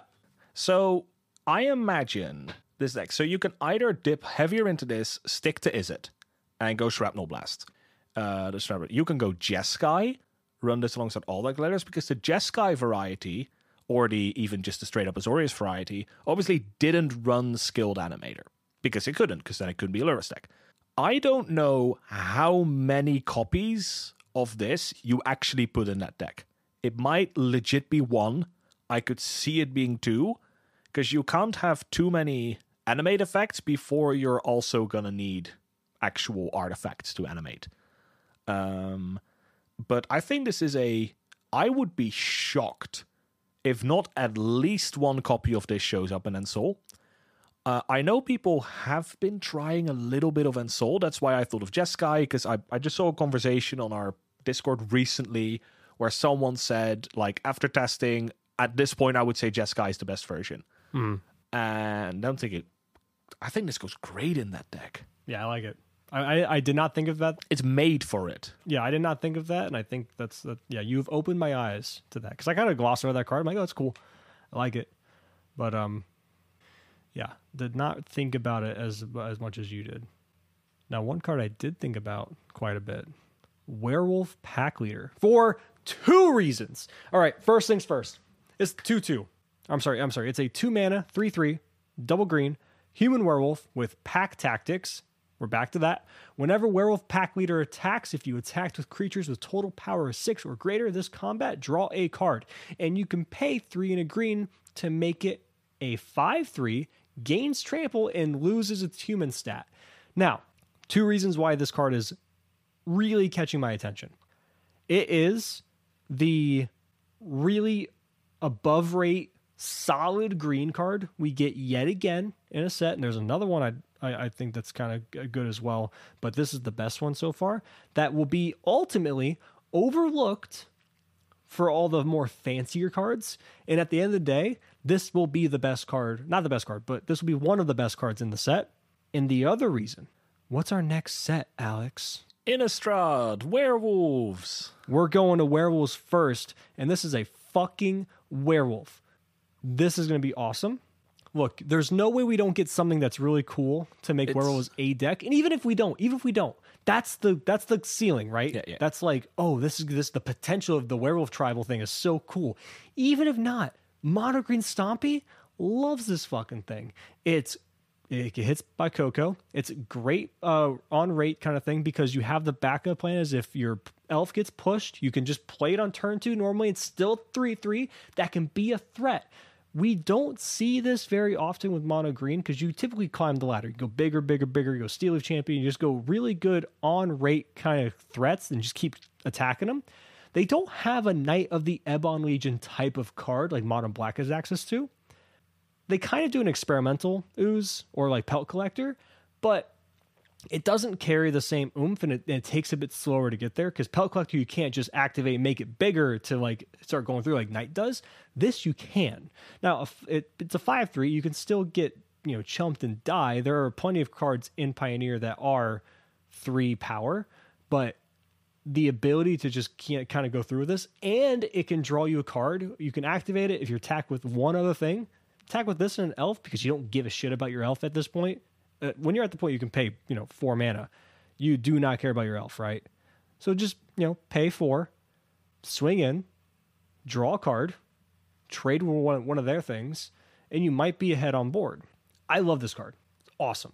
Yeah, I think this card's really good. I think it's slightly hampered in its future potential because of the mana cost being double green, because I would have the assumption that the werewolf deck is probably going to be Gruul, maybe Jund, and if we would like what we would get in the Innistrad set. So that's a little bit hindering, but aside from that, this card's really good. And it is very like typical green that they get overstated creatures, but then their mana cost is restrictive. So it just falls in line with that. Also, remember, Nightpack Ambusher does say wolves and werewolves, by the way. So this does get pumped by that. Well, and I'll say that this is a human also. Yeah, just for fun. So it's a human werewolf, but that can actually be relevant if we look at Innistrad werewolves, because they are generally humans on the front, werewolves on the back, but that means sometimes cards like Mayor of Avonbrook give benefits to humans, but they flip into werewolves. But that means it's small, but like this guy's gonna get some upside on the side for being a human. Oh, there's this, Mayor of Avonbrook. Oh, before that one flips, this is a 4/4 now. Yeah. Right? I activate it. It's a 6/5. It's a 6/4, which means it triggers itself when it attacks with pack tactics. Right? Like those type of things. It is nice upside. Definitely human is arguably the best tribe in Magic, just because they're by far the most populous tribe. So having the human tag is always good. Then I think moving on to we can only talk about a third of this card, really. Oh, but the 1/3 is so spicy. The Book of Vile Darkness. 3 black, so black, for a legendary artifact. At the beginning of your end step, if you lost 2 or more life this turn, create a 2/2 black zombie creature token. Important to note, this creature token enters untapped, where zombie tokens quite regularly enter tapped. So, always good. And then it says tap. Exile the Book of Vile Darkness, and artifacts you control, named Eye of Vecna and Hand of Vecna. Create Vecna, a legendary 8/8 black zombie god token creature with indestructible, and it gains all triggered abilities of the exiled cards. Okay, I have one very big thing I want to bring up first. Keep in mind, as of now, we do not know what the other 2 cards do. Yes. Now, this is what I want to bring up. The first thing I thought of, though, when it comes to this card, is you better get hexproof or ward with this card, with this token, because how awful is it going to be when you basically assemble Kaldra in Pioneer, and your opponent's like, Brazen Borrower? Petty theft? Yeah. Like, what the fuck? Oops. Now, outside of that, this card's so cool. The art's cool. The flavor's cool. Alex, do you remember what my favorite card type in Yu-Gi-Oh is? I am unsure. It's ritual. Ritual cards. Ah, yeah. This... Man of culture, I see. Yes. My favorite card of all time in Yu-Gi-Oh is Relinquished. And I love summoning cards. That's why there was an archetype called Vendreads that came out a few years ago. And it was these like zombie ritual cards, and we're like, oh, this actually looks like a legit ritual deck. Also, Nekroz is one of my all-time favorite decks as well. Another ritual deck. So I love cards like this, where it has that ritual vibe of like flavor, of like you have to get multiple pieces to summon this bigger thing. And I absolutely love that with all of my heart. I would assume that Vecna is going to be really strong. Yes. Because you need to exile the Book of Vile Darkness and artifacts you control with these names. Now, these aren't going to be 0 mana artifacts, I'm pretty sure. What if they are, though? What if they are? I'm going to assume... I'm assuming... I mean, that would probably make it better, because you play the Book of Vile Darkness, just immediately crack it. Well, what if they're just 1, 2, 3? But I doubt... Like, as far as I know, this is trying... I don't know these items in particular, but I believe Vecna and, like, the Hand of Vecna are... pretty freaking spicy artifacts in the D&D world. I don't think they're going to be 1 and 2 mana. I would assume this is the lowest CMC one. Unfortunate. If I bet, it probably goes 3, 4, 5. Now, if you go 3, 4, 5 into those cards, that means you've spent, hold up, math, 12 mana. So you're probably going to get a really good payoff for Yeah. that. But in the meantime, like, this card's just already good. If you play this in a non-mono black deck, right, I'm going to shock in a Blood Crypt and play this. I'll get a 2/2. I'm going to Thoughtseize you and get a 2/2. Yeah. I'm going to activate my Castle Locthwain and get a 2/2. So there's plenty of ways in black to lose 2 life and get this stream of zombies. And again, because they are untapped, it makes a really big difference. And we can play Gary in this deck because it's triple devotion. I mean, that would also be a way to cheat out all these artifacts. What if they're all going to have costs like this? Yeah. Might be cool in non-budget mono black devotion, because this deck's not going to be cheap then, because they're all mythics, and Yeah, but this is so Well, I'm going to assume they might all be mythics. so cool. Yeah, I mean, I'm actually really I haven't had like that little like, itch to play a jank deck really badly until seeing this card. And I'm like, fuck, I do not care if it's bad. Give me it. I will play Mono Black Devotion. I will make this deck work. I want to assemble Kaldra in Pioneer, basically. Oh, this is such a cool card. This is probably currently my favorite card in the entire set. But I am incredibly biased because I like the ritual stuff so much. Also, my inner Edgelord is like, yes, summon Demon Thing, do it. Vile darkness like my soul. Yeah, dude, you're summoning a black zombie god. And, it's so cool. All right, look, if the hand of Vecna is probably going to be spoiled by like 3 days grace or something like on their Twitter. Oh no, it would have to be what would be a good band for that? Well, Ghost would be a cool one. I think Ghost would be cool. Slaughter to Prevail would be cool. I mean, any black metal band would be fun. If you haven't listened to Slaughter to Prevail, by the way, Alex Terrible is so fucking good. Oh my god, his name is Alex Terrible. He's great, phenomenal vocalist. That would be such a good quote. Alex Terrible, he's great. Yeah. Well, wasn't. But before we get stuck, Brad, we have a lot of spoilers to talk about before you go on a music rant. No, this isn't that. It's actually a history rant.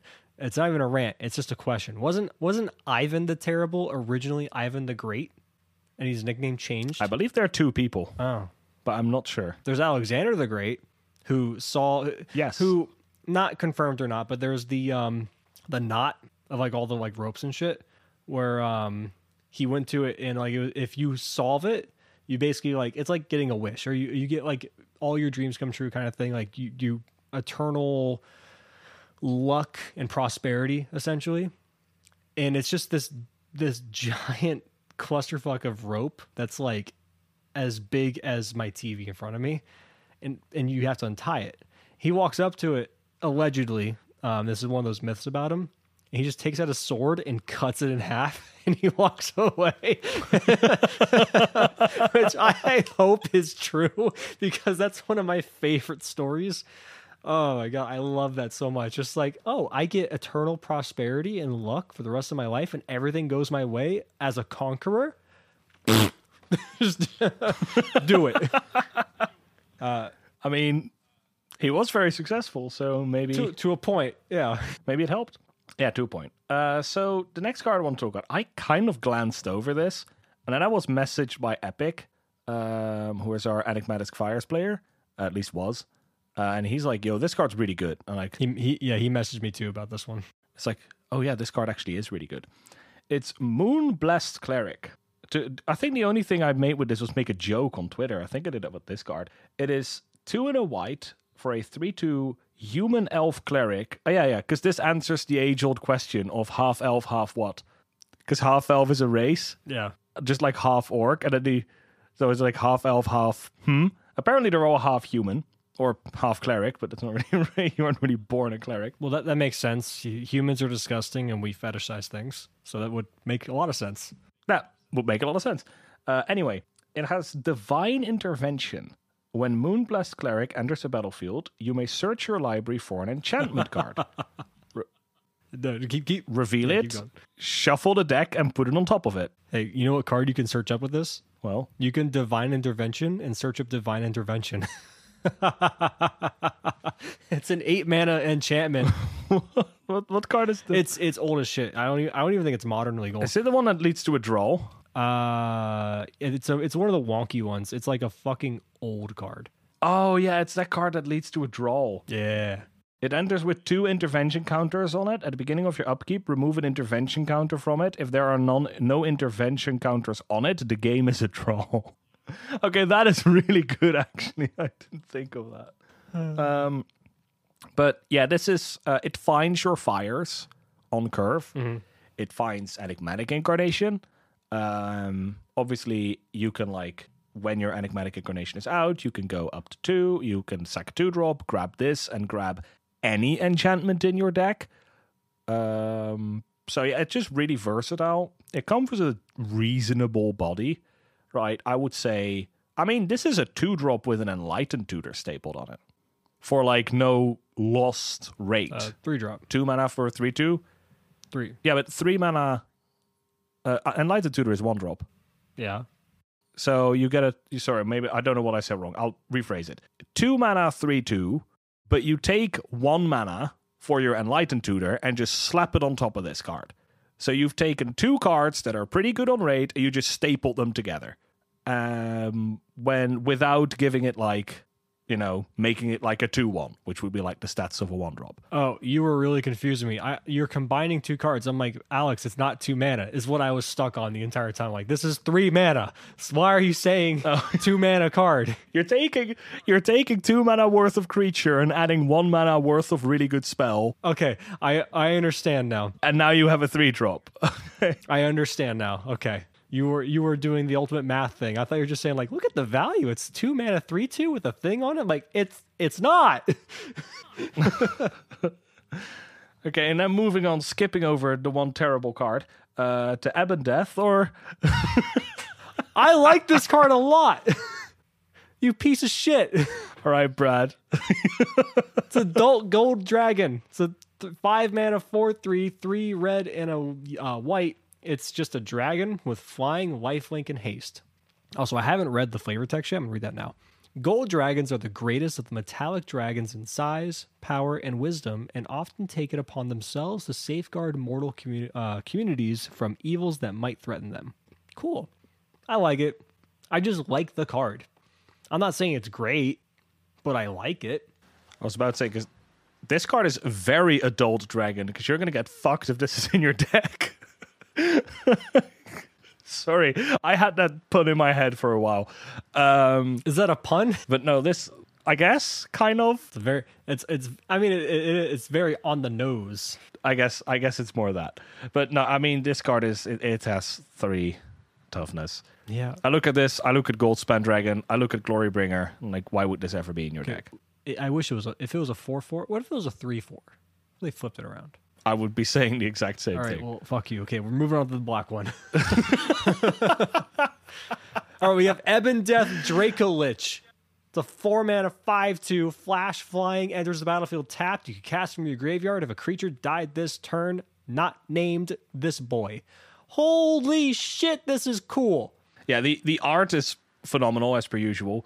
I love the line. You can flash it in and it enters tapped.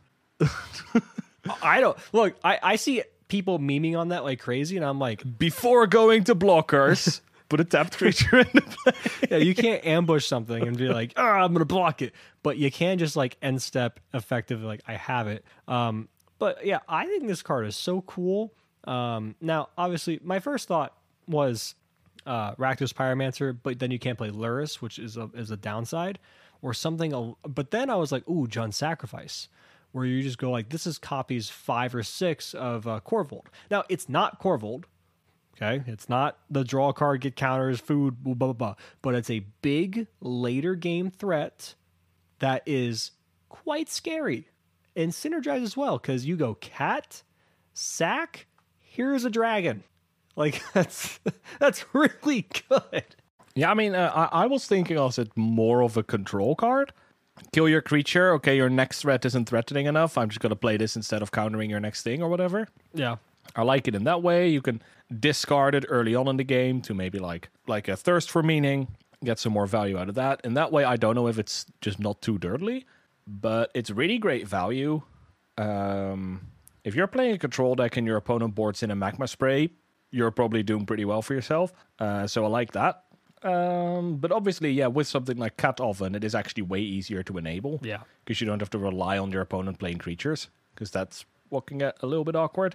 Just reminds me of when I tried playing Bone Dragon in Standard. Not very successful. This is what Bone Dragon should have been. This is like, yes. They looked at that and like, oh, yeah, let's do that. This is really cool. We didn't go over the white one, though, of the Legendary Dragon so far. Which, like, the one that it's a 4/3 dies and it becomes a equipment. An equipment. With you tap a creature when you swing. Yeah. It's almost more for the sake of that. There are more cards here that I would love to talk about, but the problem is we're going to run out of time.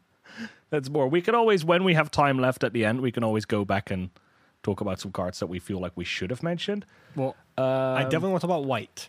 White? You mean the white dragon? No. White. Like WIGHT. Oh, white. Yeah. I want to quickly touch on 2 cards that are in between that. Very quickly, Dueling Rapier. 1 red for an equipment. Flash. When it enters the battlefield, attach it to a creature. Equip creature, get +2/+0, and it has an equip for 4. We've seen more equipment payoff recently. And this is just a very good enabler for a deck that wants this as a payoff. The first equip is for free. Something we've seen a lot recently to make equipment more worth it. Pretty good rate. It's cheap enough that it might even sometimes be like an artifact payoff. It's a nice combat trick. It works well with with some maybe like double striking threats, or the 1/1 goblin from Zendikar that gains haste when it's equipped. Because you don't have to do it in combat, but it does have flash. I guess the flavor here is that someone throws you the rapier and you catch it, and now you've got the advantage. That's cute. But we're sorting Mythic Spoiler by date, and all I can see is just her happily challenging Ebon Death and be like, ha because they're right next to each other. Got you now, dragon. And he's just like, yo, what the fuck? And funnily enough, the +2 power is enough to kill Ebon Death. My one weakness, rapier. This looks like it's just equipped to a 1/1 human, and it attacks into Ebon Death and it blocks, and someone chucks it a rapier, and he looks at her like, oh my god, did I just die to this sword? I assume the next thing you want to talk about is you find the villain's lair. Yes. So you find the villain's lair. What do? Well, it's 1 blue for an instant. Choose 1. Foil their scheme. Counter target spell. Learn their secrets. Draw 2, then discard 2. Can I say that I would have really liked if instead of this could have been something with spells, and it could have given spell names, because I would have loved the line counter spell, counter target spell as an option on a card rather than being the card counter spell. I miss that, but this card is pretty nice. I always like the idea of counter spells that are sort of modal. Same with neutralize, being able to cycle is something I like. It allows you to either put it in more decks than a traditional cancel would go in. I know you mentioned Phoenix. Yeah. When this card brought up, we don't know if it's good in Phoenix, but this is something that you could consider in Phoenix. I just don't know what's good in Phoenix. I see it and I'm like, it kind of does what I feel like is good in Phoenix. It seems expensive to me, but then I look at a Phoenix list and they're running 90 1-ofs as if they're a commander deck, and I'm just like, okay, sure, here you go. Here's another 1-of. I like the idea with these cards is that cancels that are modal, so again, I consider cycle modal, can allow you to run more cancels. Because the problem you get when you start running 5, 6, 7 cancels is that you start drawing counter magic while your opponent has stuff on board. And you're like, yeah, but I actually need to be killing things that are on the field now rather than preventing things from entering. And this is the type of card that allows you to run more cancels, which could be nice if there is a meta that is like Niv, which you want a lot of counter spells against, and aggro, where you don't. And it's like, well, how do I go about my main deck now? And now you could say, well, instead of for Sinister Sabotage, which is really good against Niv, but actually kind of crappy against Burn, I'm going to run 4 or even a 2-2 split with Find the Villain's Lair, which is reasonable against both. And I like that a lot about this card. I don't know if it's good enough aside from that. If it actually is going to see play, but it is flexible enough to the point where it would not surprise me at all if it actually does. Okay, so I was just kind of skimming ahead. I have 1, 2, 3, 4. I guess 4 cards I really want to talk about. And I can talk about them very quick because my points are very easy. So the first one's white. It's a 3/2 zombie soldier for 2, 1 in a black. White enters the battlefield tapped. It has life drain, which says whenever a creature dealt damage by white this turn dies, create a tapped 2/2 black zombie creature token and exile that card. Yeah, so we've been wanting, it's been a while since we've gotten a solid zombie creature. There's a card that zombies in Pioneer would play sometimes as like a 2 of, maybe even more. It's a Grave Marshal, the double black 3/2. I think this is just a little bit better than that in zombies. So you just play this instead. It has the ability to possibly like either, trade and replace itself with a 2/2, or if you're going against the right deck, it just starts forcing them to chump it, and then it's like, I'm going to keep growing now, essentially. We're growing the army, which is what you want in zombies. I like the card. It's nothing super fancy. It might just be not good enough for the deck in general because it's a very conditional thing. But the stat line of a 3/2 for 2, I think is fine. Yeah, I think white is a solid card. In a zombie style aggro deck, you definitely want it, and it's not a zombie payoff, so it could even serve in just a regular black aggro deck. It doesn't have to be the other one, an actual zombie deck. Now, one thing that dawned on me while we were talking about this, and I'm actually very surprised thinking about it and that I hadn't thought about it before, we see a lot of either old or unusual creature types in this set, or even new ones. Just on this one, I see on this page, I'm seeing 8 cards right now. Orc Ranger, a bird, a beholder, a goblin barbarian, a zombie soldier, another goblin, and an elf bard. Brad, where is the party mechanic? Yeah, I was going to mention that, and it's like, I don't know. I'm going to be very shocked if at the end of the day it's not in this set. Also, have you seen some of the advertisement for this, like on Magic's Twitter and things like that, or like the ads they put up? One of their taglines, Alex, is "Gather your party, drop in with Dungeons and Dragons, like Adventures of Forgotten Realm." They literally have the tagline "Gather your party," and there's a party mechanic that it might not be in the set, which is insane to me.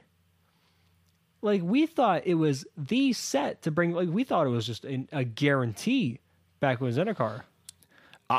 Yeah, I didn't even consider it an option. I was like, yeah, we're gonna have this, right? Now maybe we just end up finishing with like a total of a cycle, or maybe total of 10 cards, because they don't want it to be like a crazy thing in limited, and they just have like some rares or whatever, and like just to help round out the party mechanic. And we'll see that the latter half. But yeah, if it's not there, it's really weird. A very strange. I mean, party was kind of doomed the moment base camp was decided to enter tapped. that kind of doomed party already. But yeah, I'm really surprised that that we don't see party, and even like we're not even seeing like Wizard has done the standard thing again, where so many things where like dude with a sword for some reason isn't allowed to be a warrior here. Like, we don't have the creature type fighter or the creature type barbarian. Well, I mean, we do have barbarian, but the creature type fighter isn't in, as far as I know, because it's too generic. Well, why didn't you just make all fighters warriors then? Why are some soldiers, or why are some cards maybe knights when they didn't have to be knights? Like, it's so strange that party is just not finding anything in The gather your party set. Yeah, really weird. Really, really weird. Though, you want to know what the next card is that I want to just briefly say is going to be in Pioneer? 5 million %. And it's going to be in your favorite deck to play against. What's your favorite deck to play against? Oh. Lotus, and you're talking about Wish. Yep. We already run Mastermind's acquisition. This goes in the deck. Wish goes in the deck. For one Lotus Field tap, you get to Wish. Now, it's conditional. You have to do it that turn, but I think Lotus wants to do it that turn anyway if they grab the card. If you're playing Lotus and you Wish target something and you don't cast it that same turn, you're not in a great spot, and you're not playing the deck optimally. This is one less mana than Mastermind's acquisition. This is also one less mana than the Wish thing for Fae of Wishes. So, yeah. Yeah, this is going in Lotus 500 million %. Yeah. This could, like, just eke out going off a turn earlier. Where you're doing, like, all this math. Oh, I'm going to need 1 mana here. And now you don't. Oh, because you saved it. Where are my manners? Wish is 2 and a red for a sorcery. You may play a card you own from outside the game this turn. That's it. Straight up. It is Wish, grab it, play it. It is very underwhelming for... It is this problem where, like, these like, terms didn't mesh well. Because Wish in Magic has been a thing for a very long time. Wish means you get something out of your sideboard. Right? We all know that. Wish in D&D is the most powerful spell there is.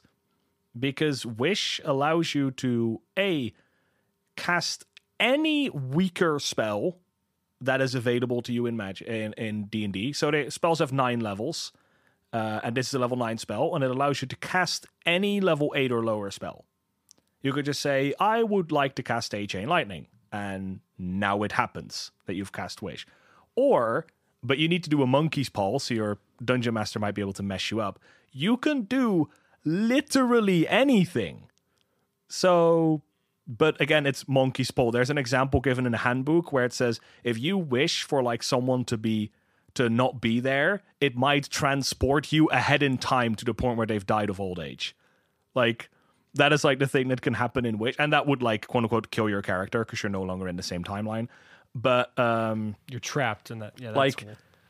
Yeah, so now you get Wish, like the D&D spell, and it's super boring. It's good.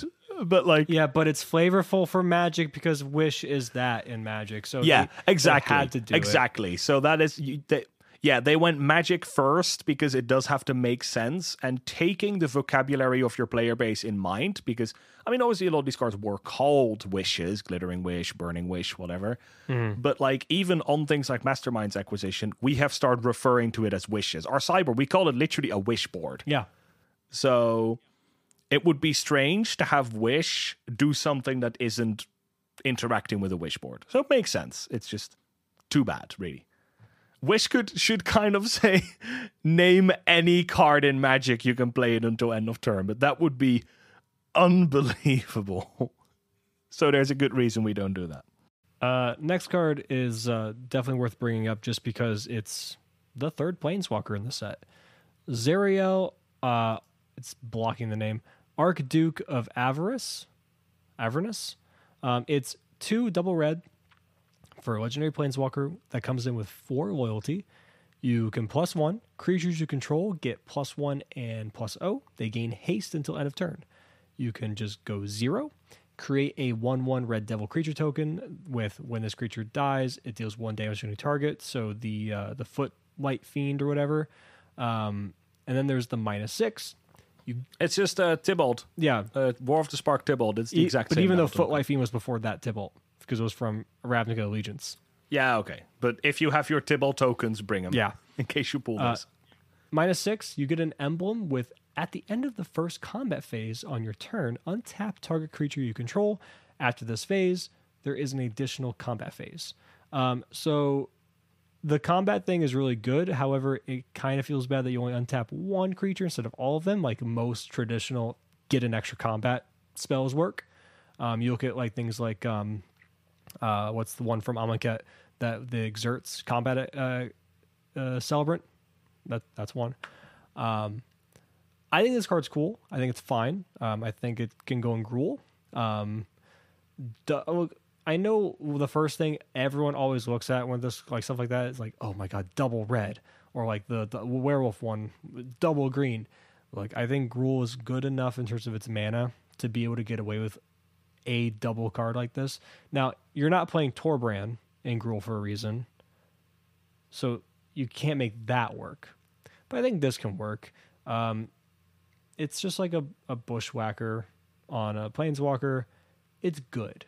Is it great? No. It has built-in protection, though, which we've seen less and less with some planeswalkers, which is nice. And the emblem is nothing to scoff at. It's really powerful. And I think Gruul, because of the emblem, because Gruul wants to go wide in a sense. You can. I like the ability that you can play this, and then you can play like a little bit bigger creature that doesn't have haste, or maybe you can play a creature with Riot and choose the counter and then give it haste with the +1, that kind of thing. Curves well into Gargaroth, I guess. Yeah, and then the -6 is like, oh, I'm going to target my big creature.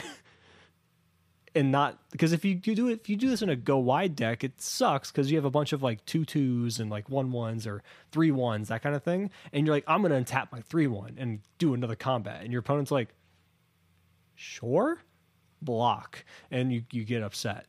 Where with Gruul, you can be like, I'm gonna untap the big Gargaroth, another trigger, draw a card again, or make another beast or whatever. Like that's where I think of this card.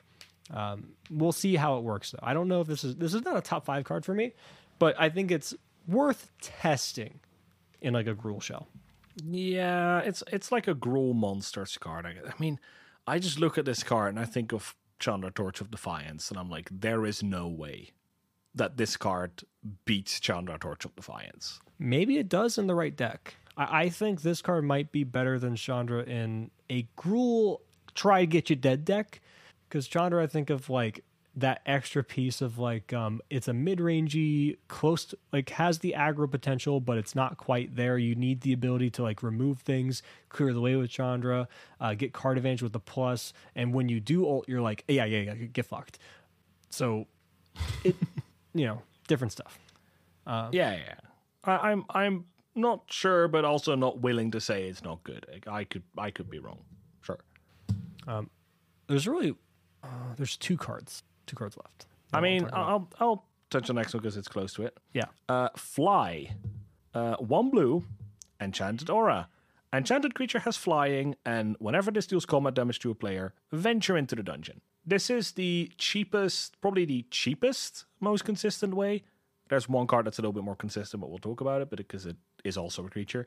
But this is a very consistent way to continuously trigger venture into the dungeon. Yeah, it's Curious Obsession, but venture. Yeah, so this is what I was talking about earlier, together with another card, which I did mention then, where like, how close is venture closer to a scry or closer to a draw?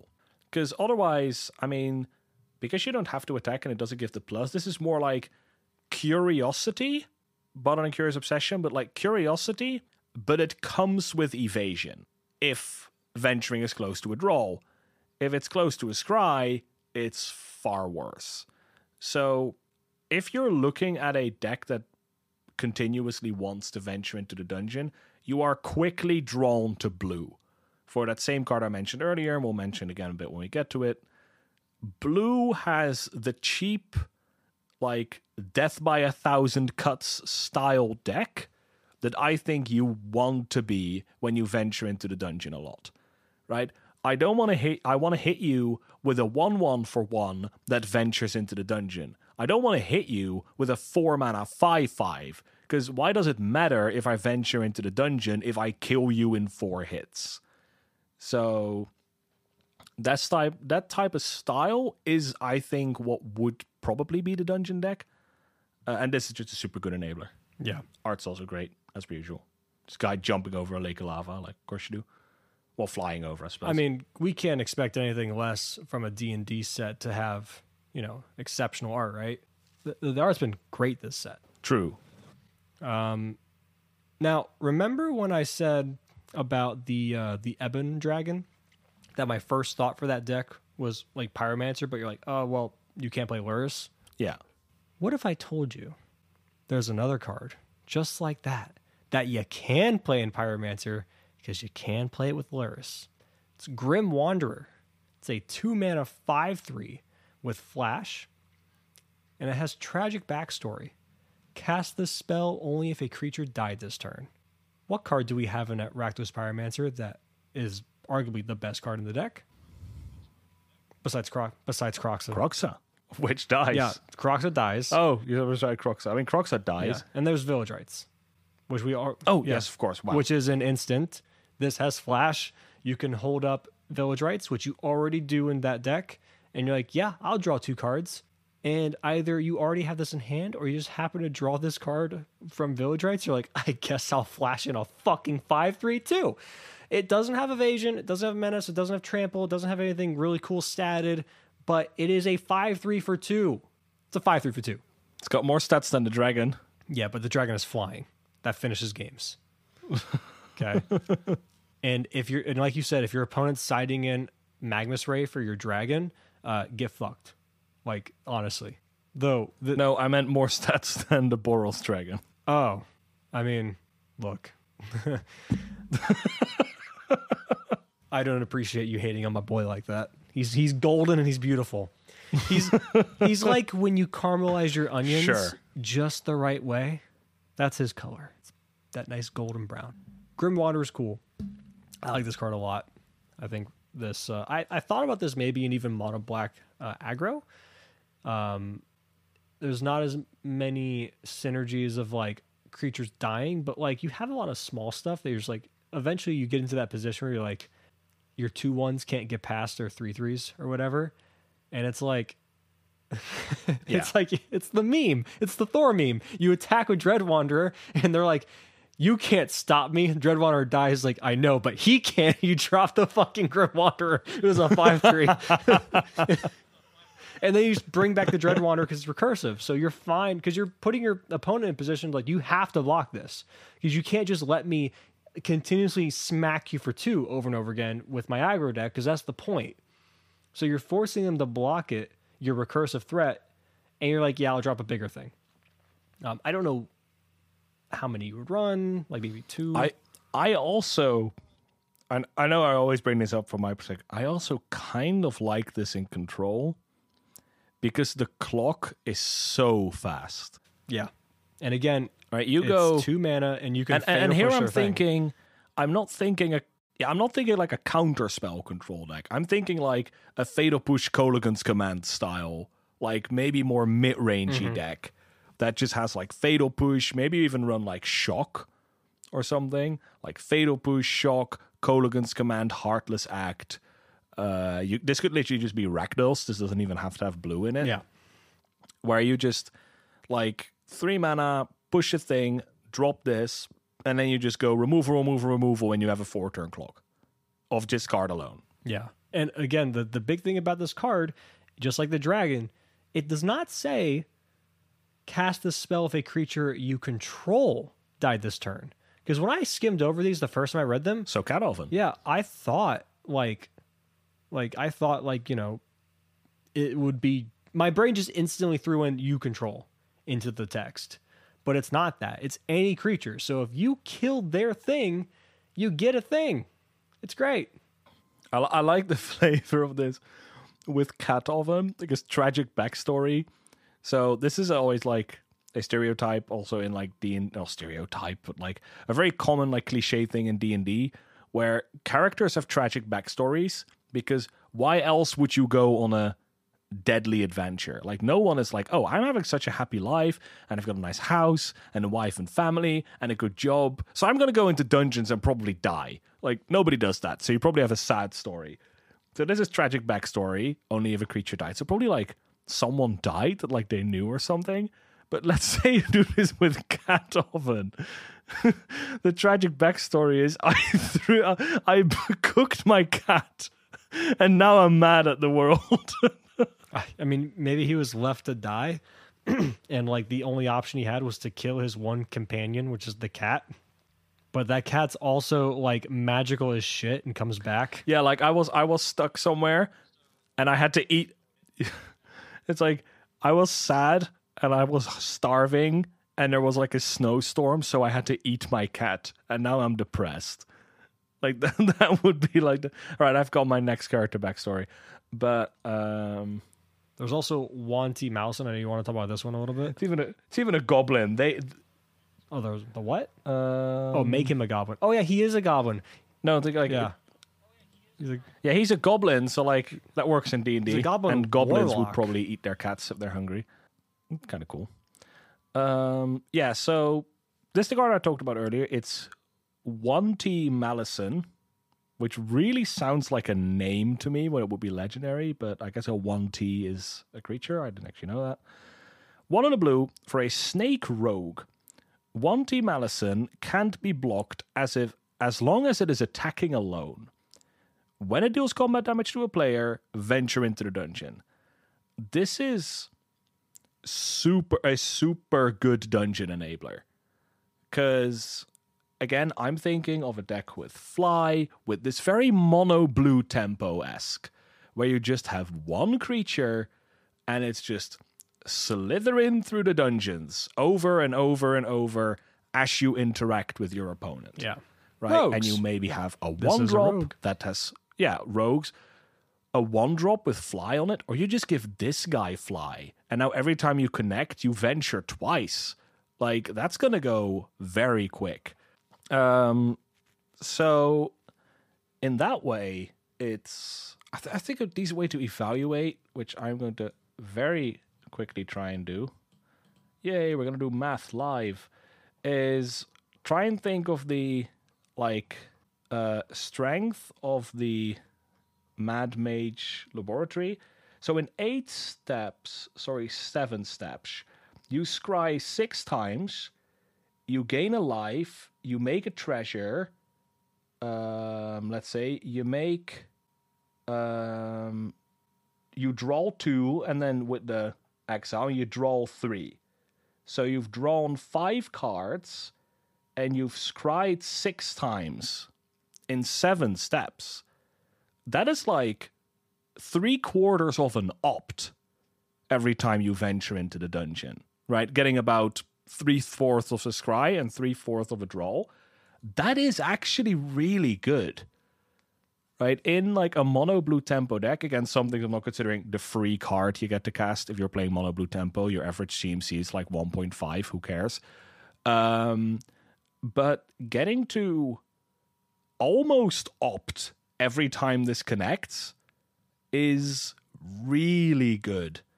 And mono blue tempo with a dungeon package, for me, looks like the way to go now. Maybe Dimir tempo. Rogue skill, Thieves Guild Enforcer. This is a rogue too. Soaring Sky Thief. And you have like a rogues / dungeon / tempo style deck. Because of Wanty Malison and Fly, looks to me like the most valid way to go so far. We're not even halfway through, I think. This could obviously change. But that's my inclination at this point. Yeah, you could splash white if you go Dimir for Triumphant Adventurer. Seen this one yet? I mean, it dies to a lot. Well, what does it do? But it's a 2-mana 1/1. It's a white and a black for a human knight with Death Touch. As long as it is, if I can talk correctly, as long as it's your turn, Triumphant Adventurer has first strike. Whenever it attacks, venture into the dungeon. The fact that it's an attack trigger is really nice. Putting Fly on this, pretty cool. That's another creature that gets double trigger when it gets in with Fly. Basically impossible to block. Yeah. And then if you go Esper, you also have the option of going into Hama Pashar, Ruin Seeker, which is conveniently next to Triumph Adventurer, which is the legendary human wizard. It's a 3-mana, it's 1 white and a blue for a 2/3, and it's Panharmonicon for ventures.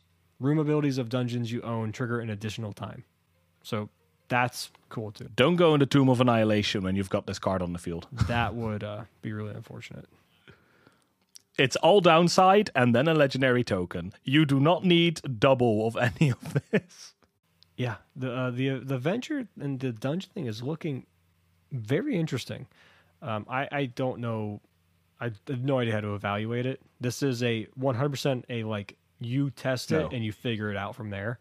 Yeah, and for me, I think that's really all the cards I was super interested. I don't know if there's any more for you. There's a couple I want to touch on, but some of them are almost more like because they're like, I don't know, proof of concepts or whatever. Well, one I just want to be mad for a short second. Dungeon Descent, land, enters the battlefield tapped. Tap for a colorless, 4 tap. Tap an untapped legendary creature you control. Venture into the dungeon. Activate only as a sorcery. Why does this enter tapped? What is Wizards' obsession by making mechanic-related lands and then having them enter tapped so they suck? Honestly, you don't even play this in a venture deck. Take this. I am 100% sure that you don't. I'll take this one step further and be like, get rid of the untapped legendary thing. Just straight up, it should just be 4 tap venture. It should just straight up be that. And then that wouldn't even be that good. 4 mana venture every turn. I could imagine tapping a creature. No. Send a creature on an adventure, Fuck but it doesn't have to be legendary. And make it enter untapped. Yeah. I guess flavor-wise, you need to tap a creature because it makes sense, but mechanically-wise, it should not tap a creature. Shouldn't care. I mean, I would like it because this would be really good for a control deck, but if it's 4 tap venture without needing a creature, if we just look again at especially the Lair of the Mad Mage one, which almost all of it is just scrying and drawing cards, this is just a colorless Castle Ventress. Ventress is the blue one, I believe. If you don't need to tap a creature. It is an always untapped. I mean, because I would also have it untapped. I think that's the most important part. This entering tap just means it's complete ass. It becomes a colorless Castle Ventress, basically, which I think is maybe a little bit too good. I don't think it's too far, but maybe a little bit too good. I mean, it does also activate as a sorcery, so if you keep that on, that might actually not even be a problem because Ventress is an instant speed thing. I mean, just literally everything about this card is bad. It enters tapped, it doesn't tap for colors, it requires a boatload of mana and a legendary creature, and you can only do it at sorcery speed. Literally everything that could be done to make this card worse has been done. And they did like 5 things to nerf this card, and they probably needed to do like 1. Yeah.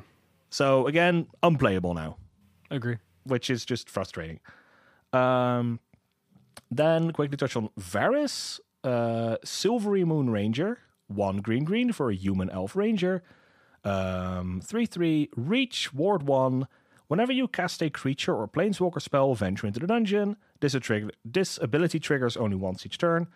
And then when you complete a dungeon, create a 2/2 green wolf. This is the card I was talking about earlier. When we're talking about like some cards like this are going to encourage you to spam the shortest dungeon that you can afford. So if you can afford the downside, Tomb of Annihilation. If you can't afford the downside, you're going to run the Mine. And these type of cards are going to encourage you to venture into the dungeon and venture into the dungeon often. And I think that's cool, right? I like that idea. But I just wanted to highlight this of like, this is a way to take the dungeon deck. The blue one does it for value. The green one, obviously more generous, but the green one is going to spam dungeons and might actually spam different ones. A lot of the white cards we've seen only care about completing a dungeon once because they anthem your team or they gain double strike, but they don't do anything on subsequent runs, and they might not even be good at enabling the runs.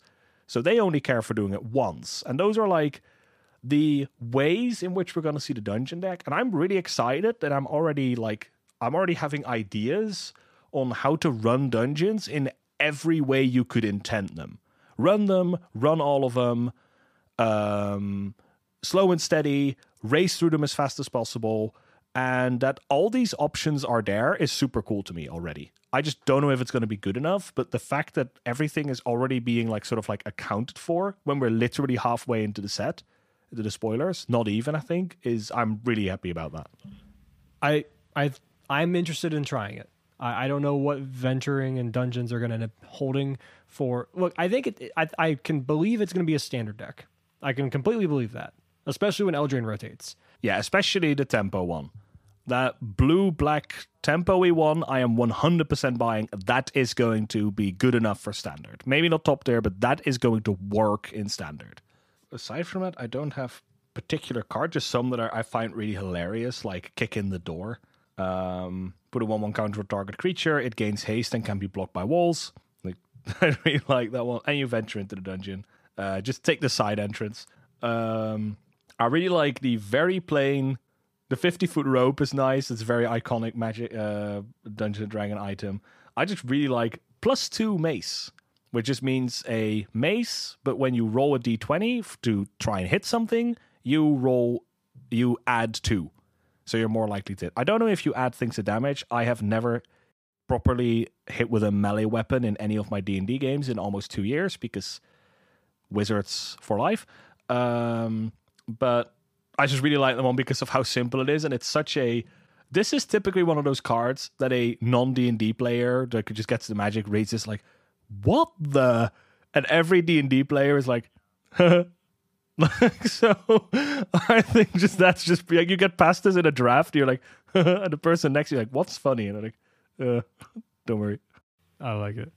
Well, if you want to check out these spoilers for yourself, they're going to be continuing for the rest of the week. It is currently Wednesday as time of recording. There'll be more after this episode comes out this weekend, most likely.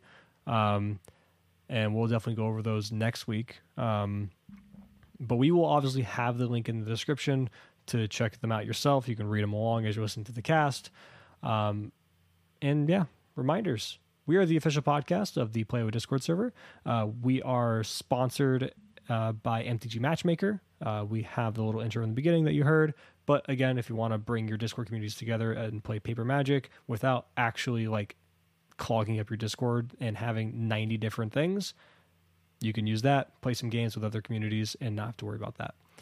We have Twitters. You can follow Come Play Away for the Play Away Twitter account. There is the podcast Twitter at Pyre Perspective. Alex, your Twitter is... At Disciple of Bolas.